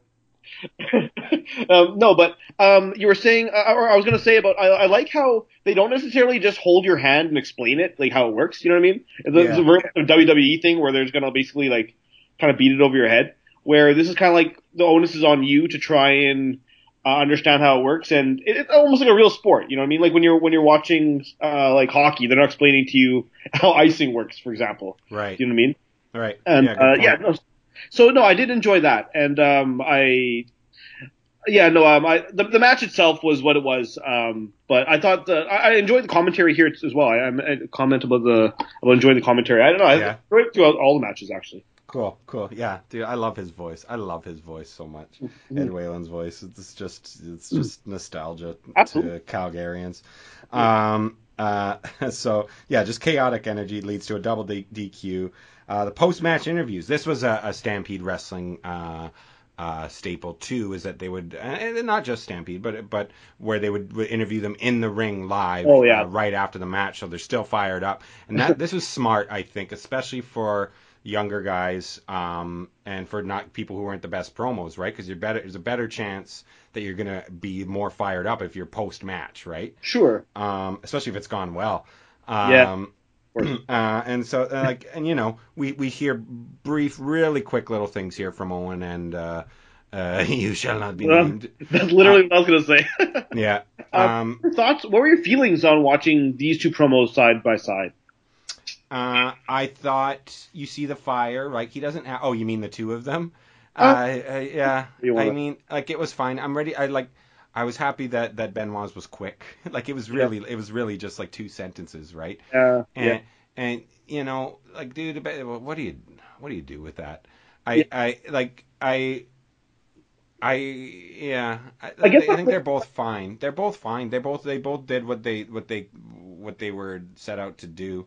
They didn't put a ton of thought into it, or you can tell clearly not scripted, right? Like none of this. I know. This is all like them trying to come up with stuff. It was kind of a weird emotion that I had watching this. It was almost like it wasn't even layers. It was like I felt one way, and then I had to realize it was almost like stages. You know, and I'm almost kind of like thinking of it out of context of just watching it just as a promo, like in a bubble. Yeah, I'm thinking like, oh my god, like. This is almost kind of cringy, you know what I mean? I know. That's so green, right? But then also kind of feeling endeared. It's kind of an endearing thing, like, oh, you know, it's kind of cute, you know, in a way. Because you know what they turned, not that Benoit turned into, like, you know, the greatest promo or anything like that. But then, but speaking of Benoit, but then I kind of felt the heartbreak, you know what I mean? Of realizing both these guys are gone. Yeah. And then also that added layer of realizing what Benoit had done and kind of thinking, like, you know. Yeah. It's like, it's uncomfortable to watch, you know what I mean? And it was kind of going through those phases, and you know, it was a pretty quick realization of all those things, but it's interesting how these kind of situations can just bring on such complex reactions. I know. I am conflicted. I don't really feel comfortable going back and watching Benoit matches and whatnot. You know, not that I would ever, deny his legacy or whatever. Sure. But it's almost in the same vein as watching an Owen match, though, because it is kind of bittersweet. You know, you can't really enjoy it or you know, on that pure level where it's like, you know, he died so tragically that, you know, it is sometimes a little bit difficult to watch. I know. And lose yourself in the match, but when you have that kind of in the back of your head. But yeah. Anyway, sorry. No, I get it. Yeah. But I mean, what you saw here, yeah, I think that's the best way to describe it. 2 guys who are a little green, especially Benoit. But they said enough to get you excited for next week's matches. They did what they needed to do. Yeah, absolutely. Yeah. So then we go back to 1987. This is Owen Hart versus the Great Gama for the mid heavyweight belt, this is the equivalent or the Commonwealth mid heavyweight belt, we call it. It was like the equivalent of the IC strap. Gotcha. Yeah. So opens with Gama's got a half crab on. My buddy, our mutual buddy Max, always says I always have room for a half crab. I love that. We see an ad on the bottom for Klondike Days, which that tells me that this was an Edmonton feed, because Edmonton does this whoever recorded this version, because that's Edmonton's answer to the Stampede. It's the poor man's Klondike, or the poor man's Stampede. Sorry Edmonton, fight me on that one, right? Nobody know about no Klondike days. Yeah, nobody can. Exactly. So we're at the 5-minute mark, so we're not missing a ton here. Gama's has been Gama's been given 2 yellow cards. Here we go. Gama's really working the injured leg of Owen here. This is good. That's that old school heel mentality. We see that kip up after the drop kick, gets the crowd hype. I think Jim Davies bothers me. I don't like Jim Davies in this. I like Whalen, but Jim Davies, the guy on the outside, is just a little too, like as you said, yeah. Like he's just a little, he doesn't bring anything, right? He's just kind of like a parrot. Yes, man. Yeah, big time. Drop kick off the top, a hard flat back bump off of that drop kick, and that I don't remember seeing this, but that back then that's nowhere near as soft as it was. Oh God. Okay. Oh yeah. Here's her name is Miss Honey, the valet on the outside. Yeah, there we go. Miss Honey. Yeah, that sounds right. Yeah, and we're introduced to a whole bunch more characters here. Yeah, yes. I might have missed some of the names. It was there's a guy named Rosenblum who interferes. They're all from, and he gives knuckle dusters to Gama. This was a big. This was knuckle dusters. Had you heard this term? Nope. Before this? Never. No. Never. That's so funny, man. Because Stampede, that's just like such a term that's just etched in it. They would, he's got the knuckle dusters. Look out! Are these like brass knucks, essentially? Yes, essentially brass knuckles. Yeah. Or I think it's just usually it's just like somebody has taped up some metal, or it's it usually just looks like tape. Not even the real. They had it like a wild finish. It's too much to keep track of, but sure. Gama retains. He throws the Cobra sleeper hold on Owen again, and Jerry Morrow enters with the champagne. He's partying. There's a post-match interview with everyone. Makhan Singh here is awesome. He doesn't have to, he comes in and just really just leans in everybody, and you can feel the heat there. The champagne man. It was Gama talking, no? Yeah, Gama talks too, but Makhan Singh talks as well. I feel like it was just full of everybody celebrating. Yeah, sure. This tainted win, of course. Of course. They give the microphone. Yes, yeah, exactly. They give the microphone to Champagne Man, and he's incomprehensible. I know. Okay, what does this guy got to say? I know, but I love it. That adds to his guy. That would make you hate him even more, man. It's just more. His bottle. He got drunk before the party, and now his moment has come. And, just more chaos as they're leaving. And then they're with Davies, and then it finally cuts to Owen with Ed, and it's a somber post-match promo. He's just like, I'm just depressed about the whole thing. I love that line. I'm just depressed. I like it too. It felt kind of sincere. Yeah, I love that. This kind of great. Here we see that great babyface promo, and this reminds me of there's a really famous Stampede Wrestling promo with Archie Stomper Goldie, or Archie Goldie, and he gives it's just like he talks about, I never put my hands on a young boy, and it just has the same kind of like low key kind of intensity. Okay. But it feels real. It's good. Yeah, I like it a lot. Yeah. Anything else you want to add to this? I guess there was a couple times actually, this just to speak to Owen's selling here as a babyface. Mm-hmm. It may or may not have appeared in this match alone, but one thing that I've noticed about him, you see so many baby faces today, to get sympathy, they feel like grabbing their back and looking in the sky and screaming. Yes. Is selling. Yes. And a lot of what Owen does is just so kind of downplayed. For example, I feel like the way he gets a lot of his heat is when for example, I remember in the Razor match, I should have brought this up during the Razor match, but when Razor brought him down for that back suplex from the second rope or the top rope, yeah, the way Owen sold that, even though I guess he was a heel in the time, but still, the way he sold it was he just kind of went limp, it knocked him out. Yes. You know what I mean? Yeah. And I really like that that makes me feel damn, shit, did he hurt himself? Or I feel bad for the guy, but when they're over the top and they're screaming and yelling, it's it's a bit much for me. It almost takes me out, So I like the subtlety of his selling. So I'll throw that in there. Mm-hmm. Cool. So that brings us to October 9th, 1987, and Owen Hart as a singles match against Jason the Terrible. Yeah. That great character, that really unique character. I remember it scared the shit out of me, man. And sure. When we went back, when we were in high school, we watched Rocky Mountain Wrestling, and it had some wrestling cast-off, some Stampede cast-off, and he was one of them, but he didn't wear the mask at that time. Okay. He just wore the thing, and some other characters like Beef Wellington, but that's where, I think I've told you, that's where I first saw Lance Storm wrestle, and that's the first time I saw Jericho, and he stood out like a sore thumb, man. It was crazy. Yeah. Yeah, okay.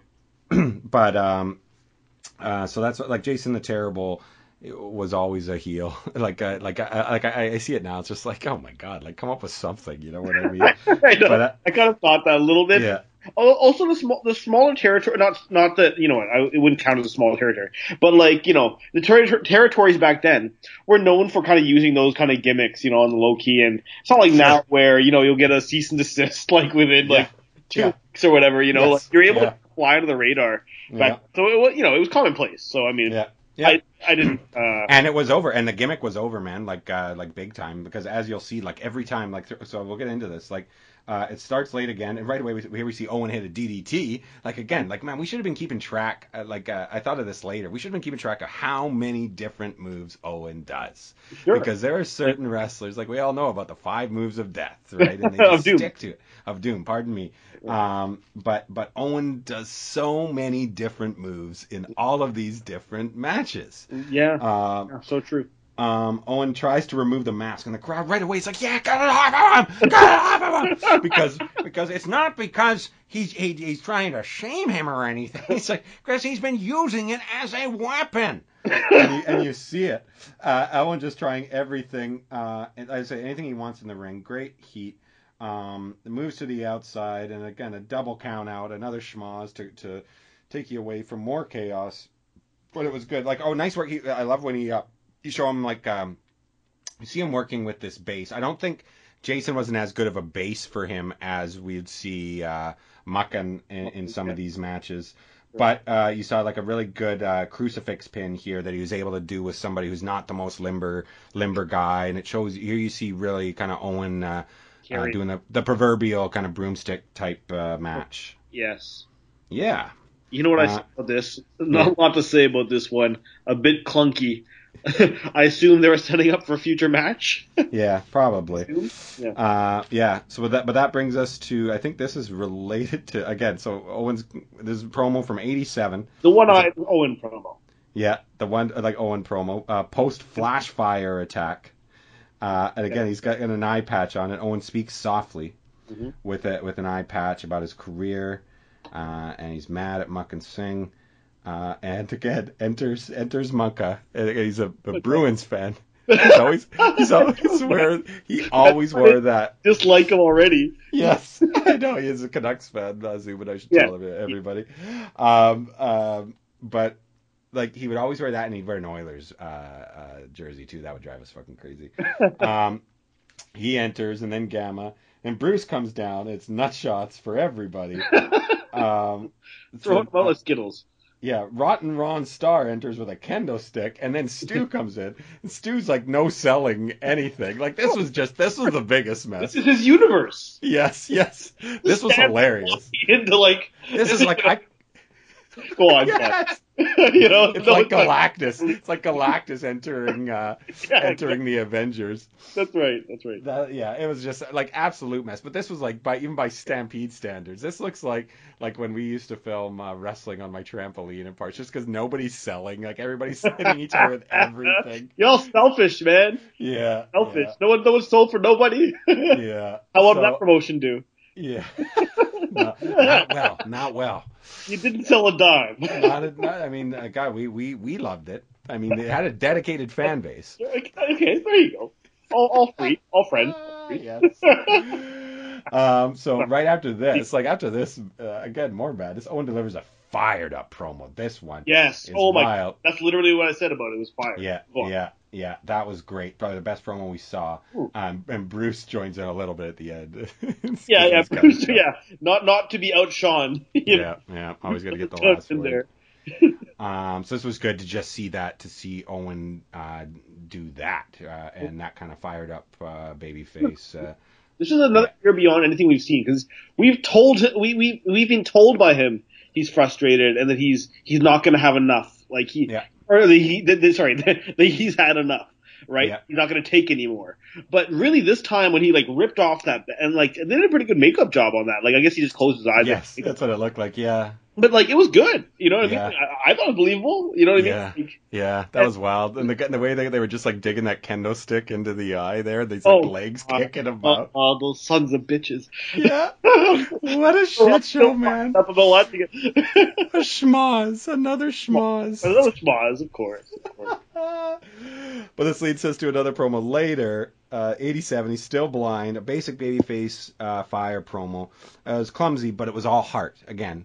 Yeah. We're still seeing him younger here, but it's all coming from just like this real place where he knows he has to hit a real place. Even if he's not going to get the words out right, he's going to have some heart behind it. And this is something that would follow him later, as we know. Yeah. Famously, he once said, that's why I kicked your leg out of your leg.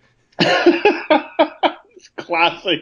Kicked his leg right out of his leg. Yeah, but I love, like you just see, like he's just pure energy on it, right? Like, and it's just coming out. So, I like it. But this is cool that we got to see Brett show up as a heel, as a tag team champ. This is when he's in WWF. This is a rare appearance at this point, right. And he shows up.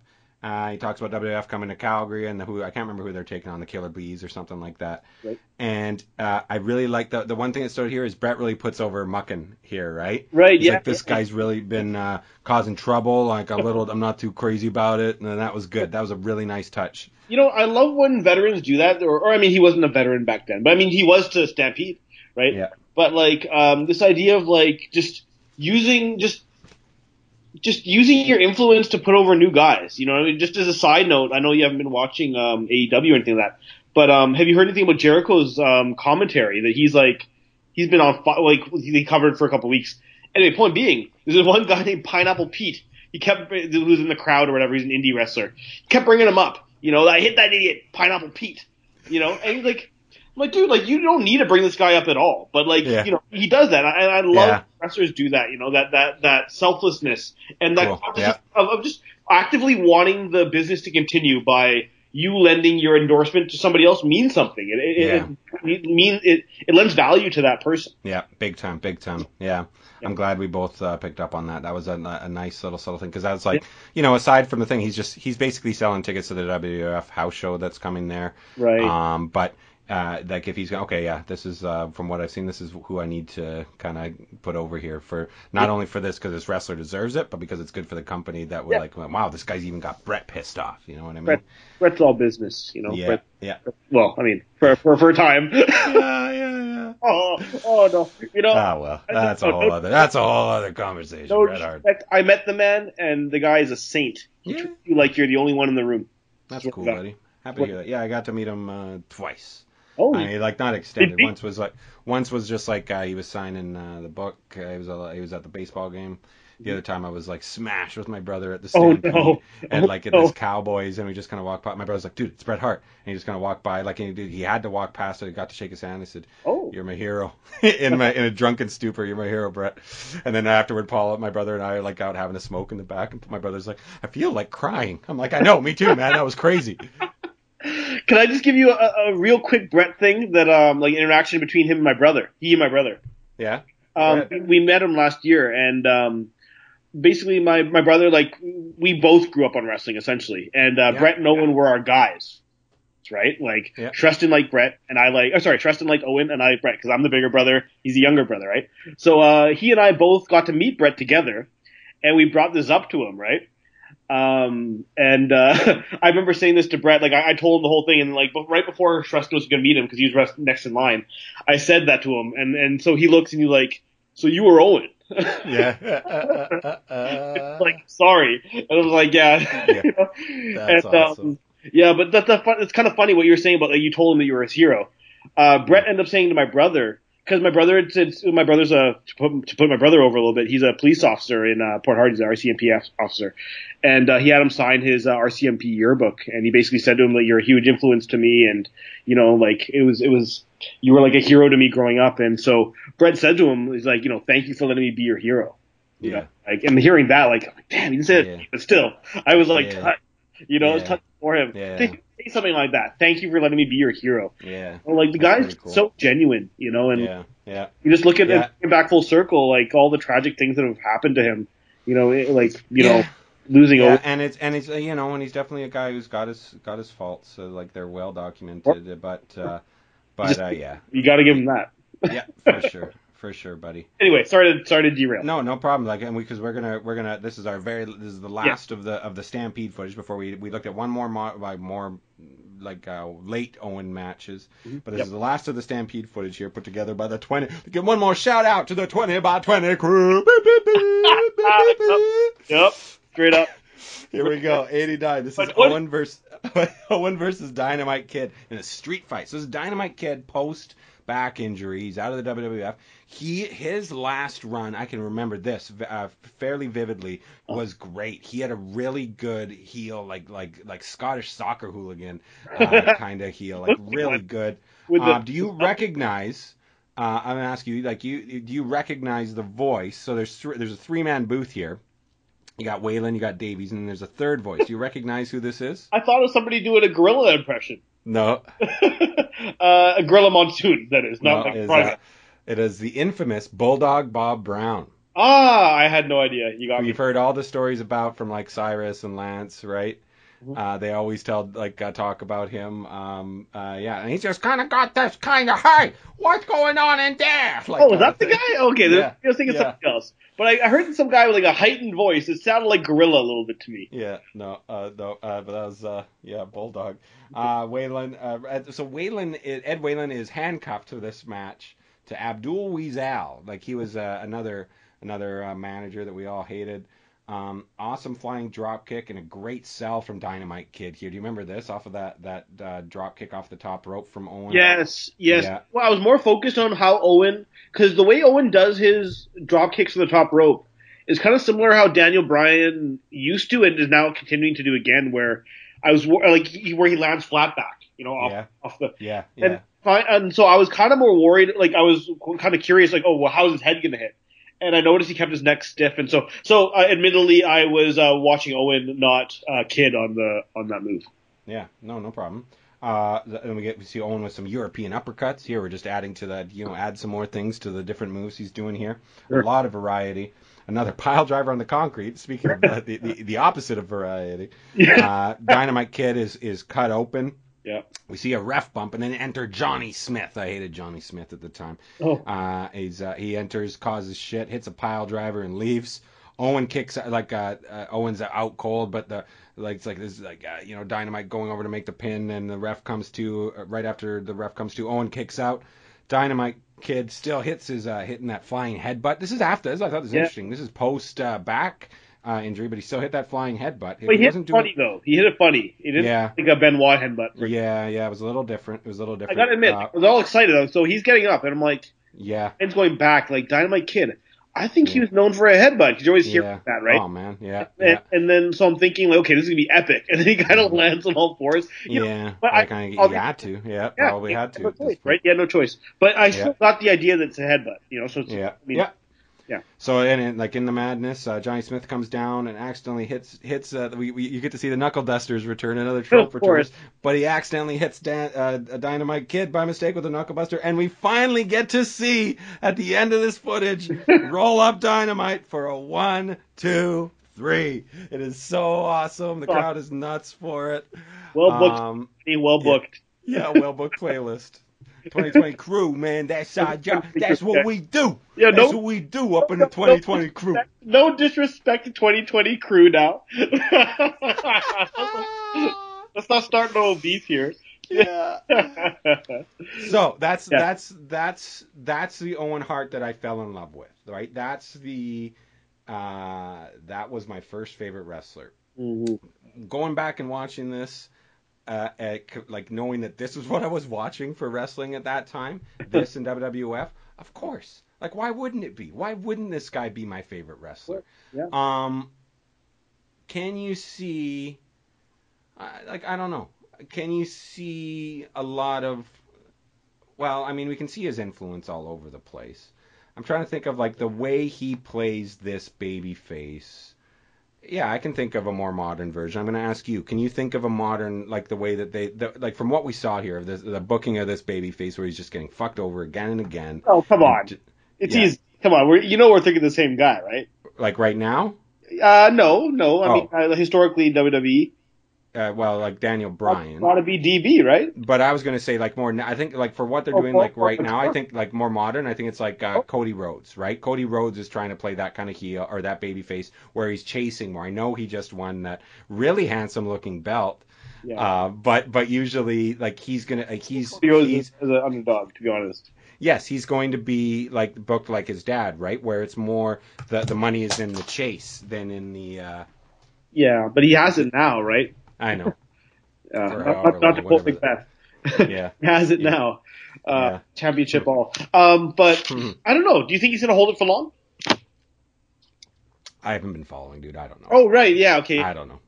Yeah. I just see the updates. Okay. I don't know. No, we'll have that. I don't know we'll who's going to charge or challenge him. I don't know how much Yeah. value they've placed on this TNT championship or how much value will be placed on it. I mean, I'm sure by putting it on like the hottest baby face in the heel right away, it has value. Yeah. Or the hottest baby face in the company right away, it has value. But I don't know. Like I said, I might go back and watch it all. I just don't like the feeling of watching wrestling with the people there. Yeah. And the circumstances and everything. I guess for myself, I just pick and choose things that I have beefs with in particular. You know? Like maybe that's a blind spot for me that like yes, I will like judge WWE really harshly on certain things, but with AEW I'll still follow, even though yes, like I don't know if they should be still doing business right now. But, and I hear it's super entertaining. I'm just not throughout this time I'm just not drawn to modern wrestling for whatever reason. I'm sure I'll come back to it again.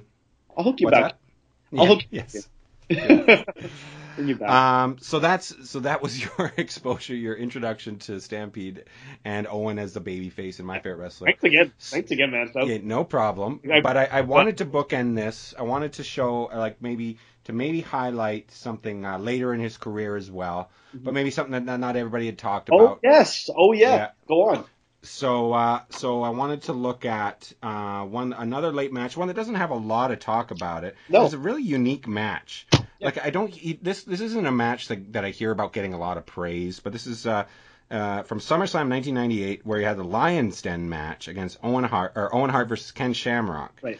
And this is in the bowels, the basement of MSG of Madison Square Garden, where they've created this octagon, like total MMA style, really raucous crowd down there. I guess this is Attitude Era, obviously, so it's obviously gonna have that feeling, but it's really different. Really has this feeling of like a different kind of tone and atmosphere from the start there. Interesting choice, I gotta say. Interesting choice. Yeah.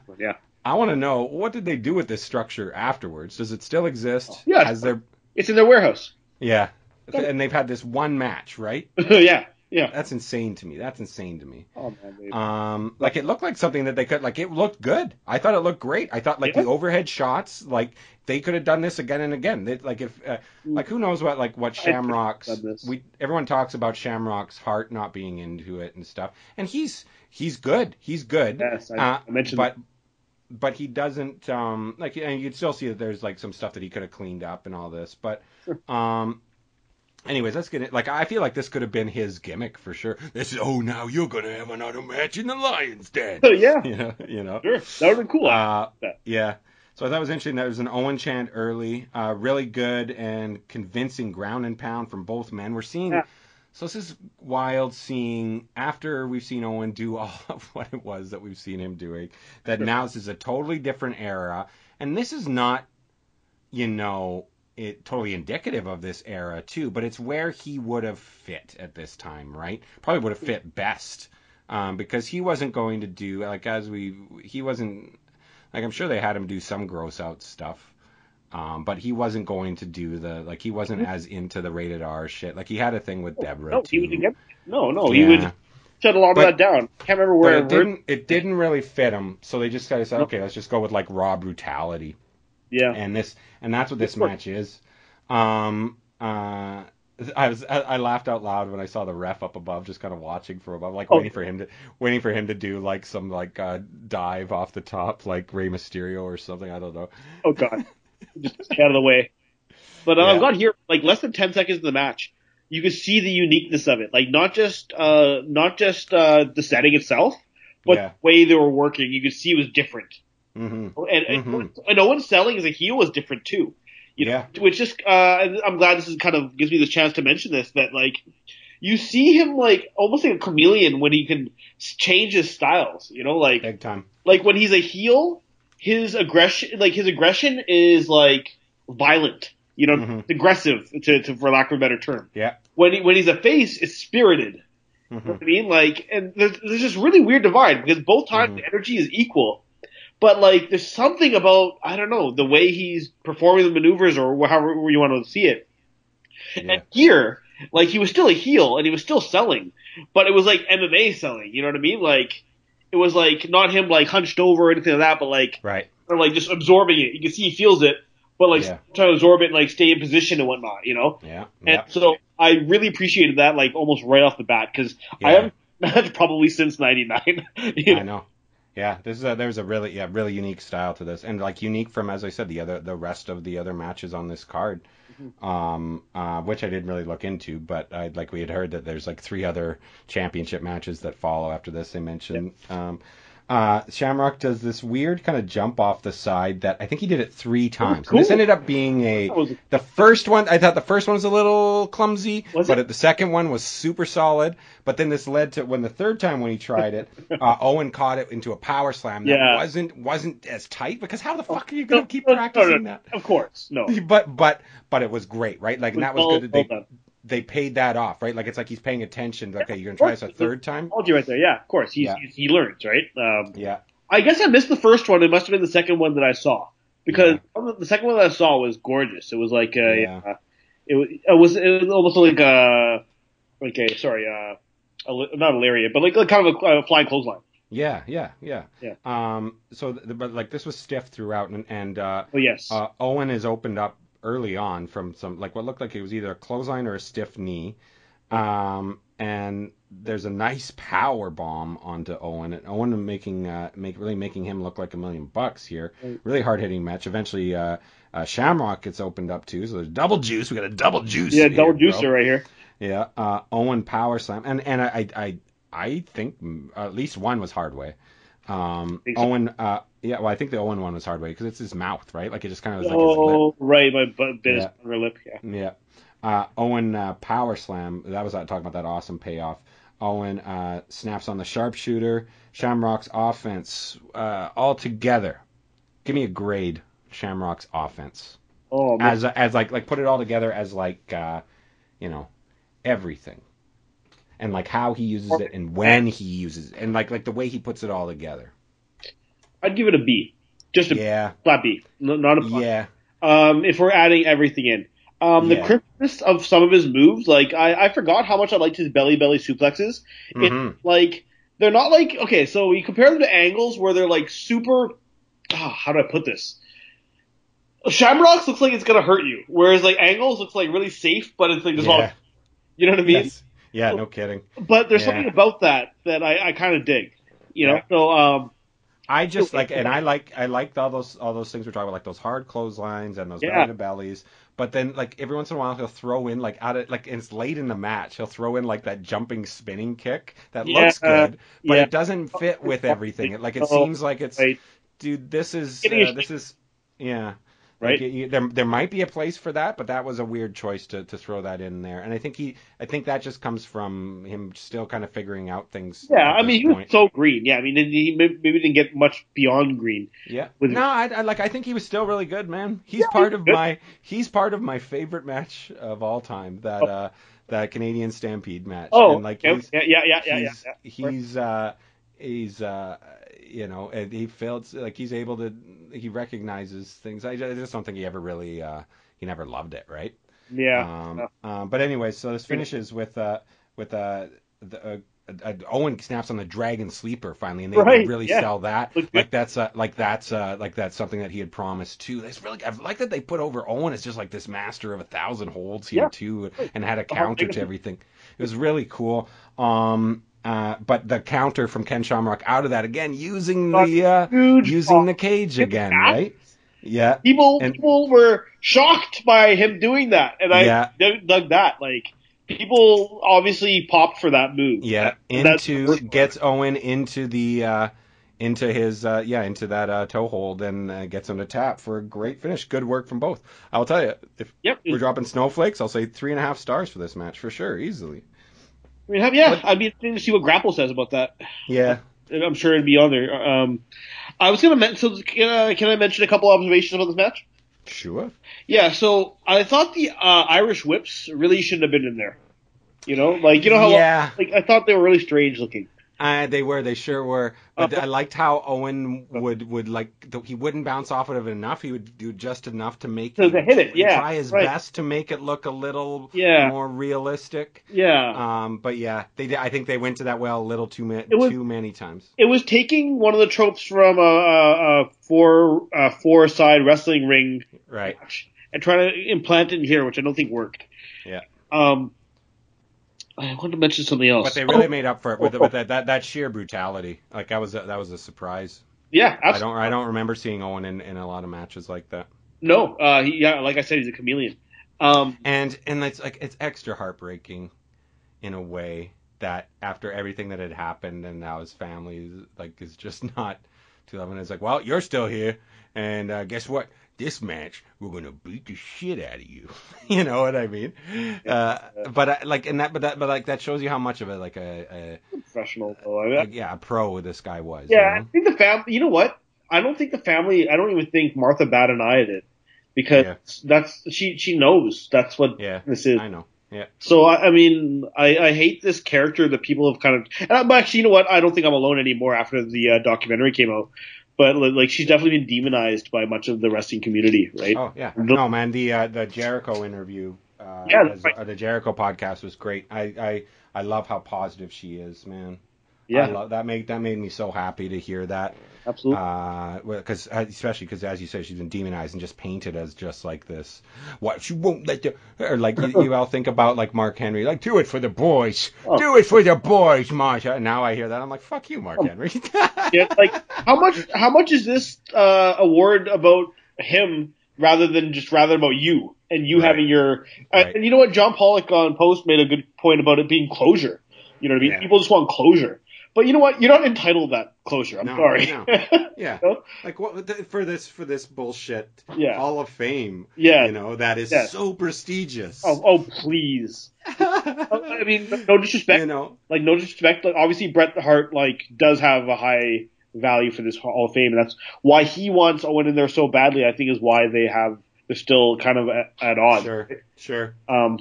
But I don't know. Like I found, because I had no strong feelings against her anyway, but I did definitely think of her, like the way I think of her, like the only thing I thought about her was, oh, she's the thing in the way of Owen having his legacy. That's how WWE would at least have you believe, right? But that's totally unfair.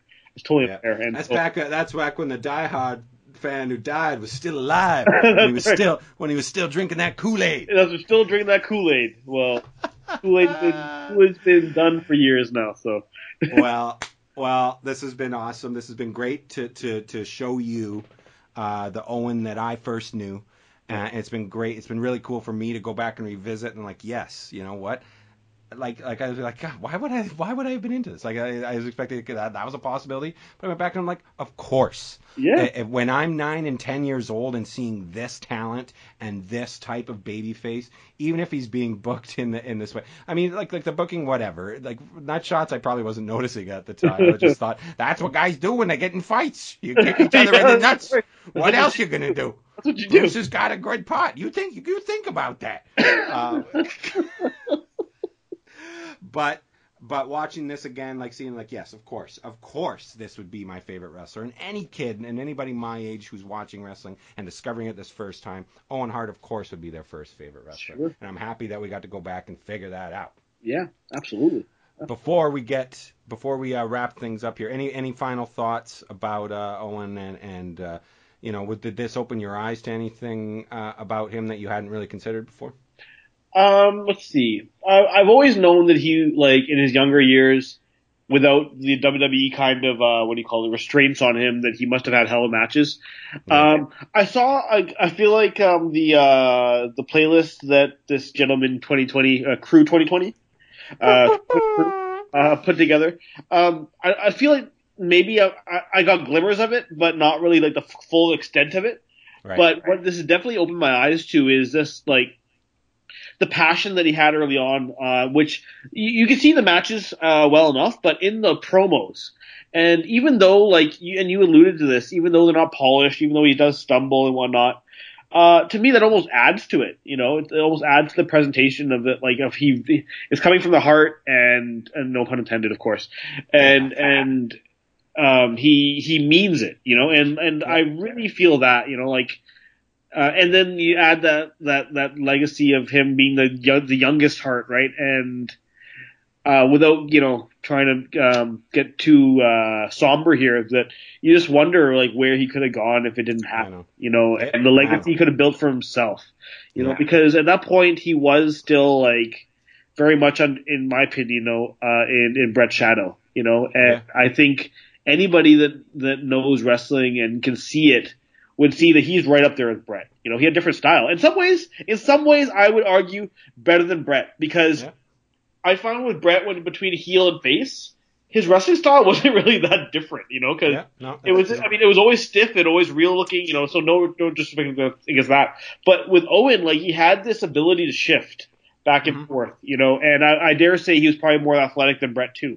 Yeah, well, like, I mean, like, he was more high flying and did more of the acrobatic type stuff that's just part of his repertoire, right? Sure. And it's widely known, or has been forever, that if you're a babyface, you don't do those spots, right? So I mean, if I can, or if you're a heel, yeah, you aren't supposed to do those. So if I can play devil's advocate for a second, Brett didn't have to take away any of those moves. You know what I mean? Didn't have to change his move set too much. I mean, that's a whole other thing. There's an argument that they could be put on the same level. Sure. By some people. Yeah. Do I? No, I still like Brett. But yeah. But I think my brother. I think what I got from this is what I really felt was like, man, what we could have got was maybe there was one of these baby Hart or babyface Owen runs in him. You know what I mean? Eventually, because he had become so. We saw how beloved he was. Yes, absolutely. And how, like, you never saw someone say a bad word about Owen, and eventually that would have to like squeak its way into a storyline or something like that, until, like, almost like maybe a Daniel Bryan type effect, where we start to see this. Yeah. Sorry to interrupt you, but do you recall this? This was, like, very soon after the Montreal screw job. And Owen was still there in the company, right? Yeah. The way they addressed this was basically, I can't remember if it was Vince or some other official in the ring, but I feel it was Vince. And Owen Hart comes through the audience, right? And he's, I think he's got a jacket on or something like that. He's kind of got some stubble. Of course, his hair is wet. Very key. Yes. And the reason I'm saying all these things, he came in looking really fucking cool. Pardon my French. Yeah. But he comes in really cool, and he's, like, pissed off. Why? Because his brother was screwed. His brother was screwed by Vince McMahon. And I feel like there was some build towards that, and in the end, they just kind of threw him to DX, and he was, like, for DX, right? But there was potential there, and they were pointing towards that direction, and I don't know why they didn't pull the trigger on turning him a full, like, why not use any support Brett would have had? Yeah. This and transfer to Owen by continuing the storyline, which I think they did. Well, clearly. Yeah. I wonder if it was still just too touchy a subject, or like if there was, like, wasn't there, like, pending lawsuits and everything? I don't know. Who knows? But anyway, let's get into that rabbit. Yeah. All right. Well, I appreciate you doing this for me, but as a guest on Yours, Mine, and the Truth, you are required to now reveal your top 5 songs by my favorite band from high school, who we just finished our deep dive into their discography, Extreme. So before we say goodbye, Zubin, what are your top 5 Extreme songs? All right. Do I need an explanation, or can I just rattle them off? Well, I mean, if you have any explanation. I have an explanation just for 2. The other 3, I just thought they sounded badass. Sounds good. But I will mention I was kind of curious or surprised by how eclectic some of their sounds were. Okay, anyway, besides the point. Number 1. No, screw that. Number 5. Yeah. Kid Ego. All right. Number 4, Smoke Signals. Get out of town. Yeah, some smoke. Who gave you Smoke Signals? Yeah. All right, keep don't going. berate me. No, I'm just surprised. Anyway, keep going. We'll talk. I could talk to you about Smoke Signals. Let's do it off there. Okay. Okay. Number 3, Wholehearted. Yeah, great song. Yep. Number 2, and this is because in Always Sunny, the gang did a beautiful rendition of this in the bar. Of course. More Than Words. Yeah. Right? You got Charlie kicking in there, and I was gonna do it, but I'm not gonna do it. But anybody that knows, he does that.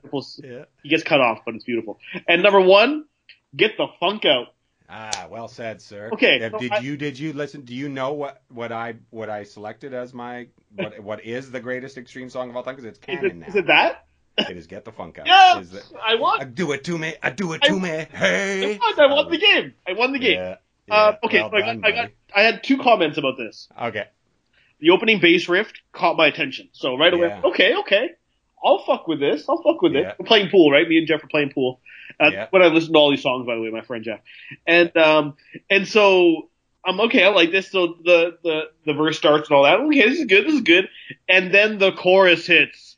And I'm like, fuck yes. Like, this is fucking dope. Like, Travis, I'm sorry I questioned you in this whole process. This is dope. Like, this song, I like the song, and it blew my mind. I was impressed. I'm so happy to hear that. That's like this. I'm going to expect a different experience, a different top 5 from everybody.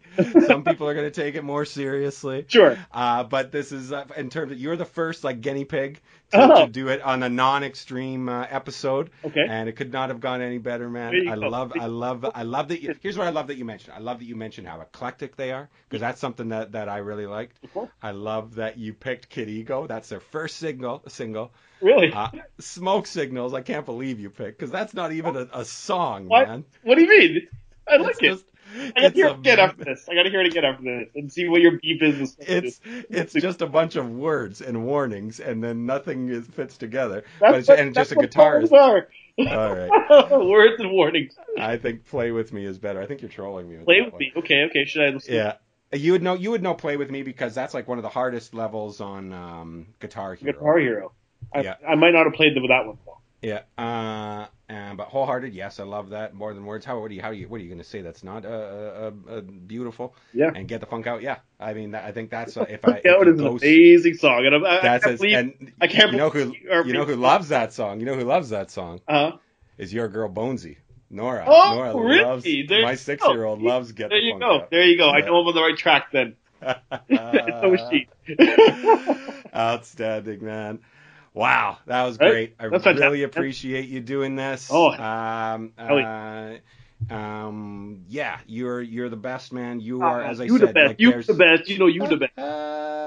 As I said, when I opened up the idea to talking about wrestling, you're the first guy I thought of, and so I'm glad we were able to do this. And I think, I really do. I want to go back maybe at some point and maybe look at Owen's Japan stuff or something else. If maybe I'm starting to think some of these other former guests are coming back to me and say they want to do it again, and so I'm thinking maybe we can return the favor. Is you find something from your youth that you're not sure if it stands up, and we take a look at it. Sure. Something to keep in the back of your mind. Top 5 Limp Bizkit songs. Oh God. Or how about Eminem songs? No, that's what I was thinking. I thought you'd bring up Eminem. Of course. No. I was mad at myself bringing up Limp Bizkit before Eminem. Yeah. But hell yeah, man! I was honored to return. This was a blast, and I was a little nervous, but I was like, it's Trav. Like we talk. Yeah. We all we do is talk. You know what I mean? That's we right. talk all the time. So it's like I knew it would be fine. Yeah. So no, I had a blast, man. Thank you. Awesome. Thank you, Zubin. We'll talk to you soon, bud. Most definitely. Take care, man. Owen Hart, it's good to see you again, but I'm very worried about your condition. Could you tell us something about how you're feeling? Right now, Jim, I'm uncertain about my career right now. I'm taking some time off. Last week was a lot more serious than I'd ever thought it would be. Makhan Singh, don't you ever dare think for a minute that I've forgotten what you've done to me.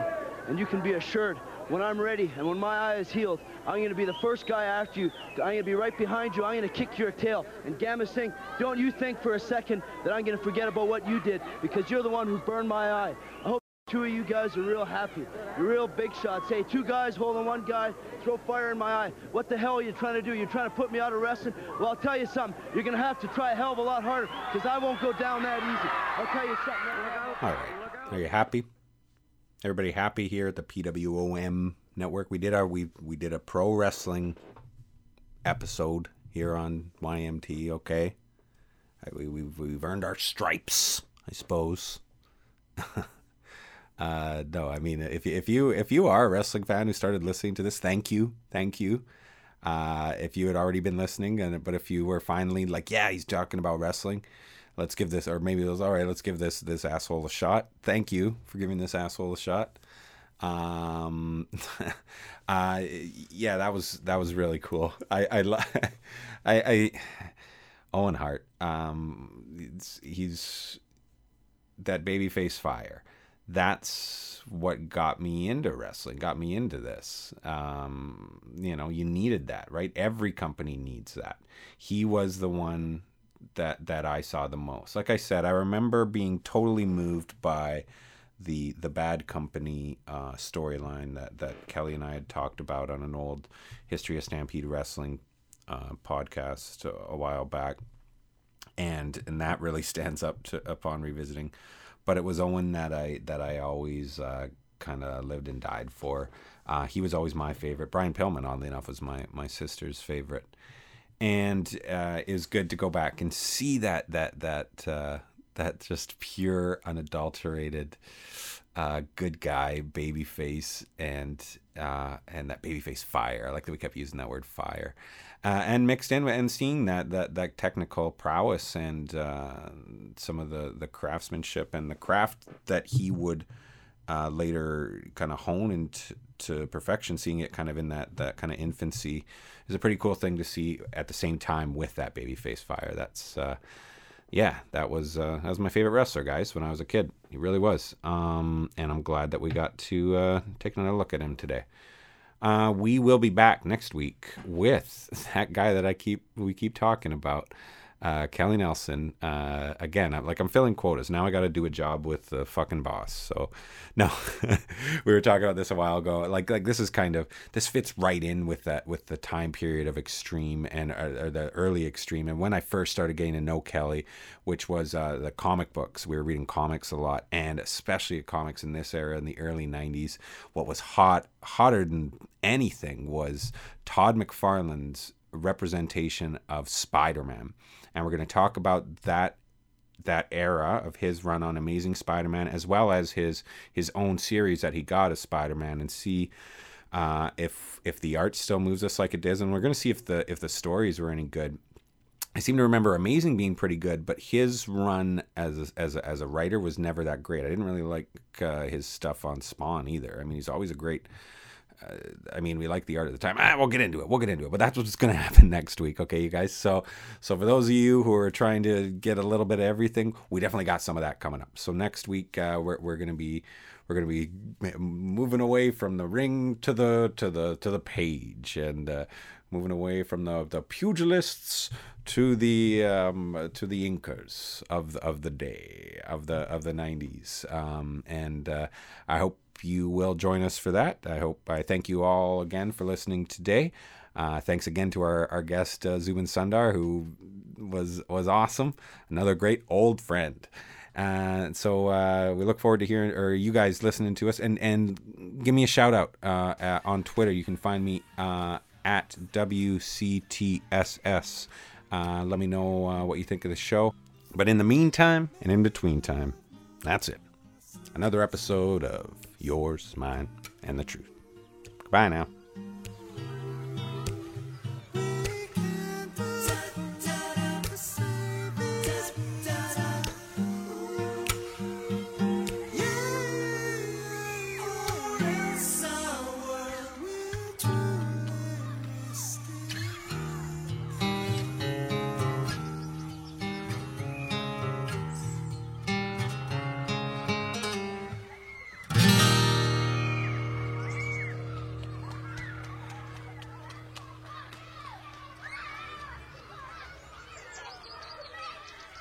Bye.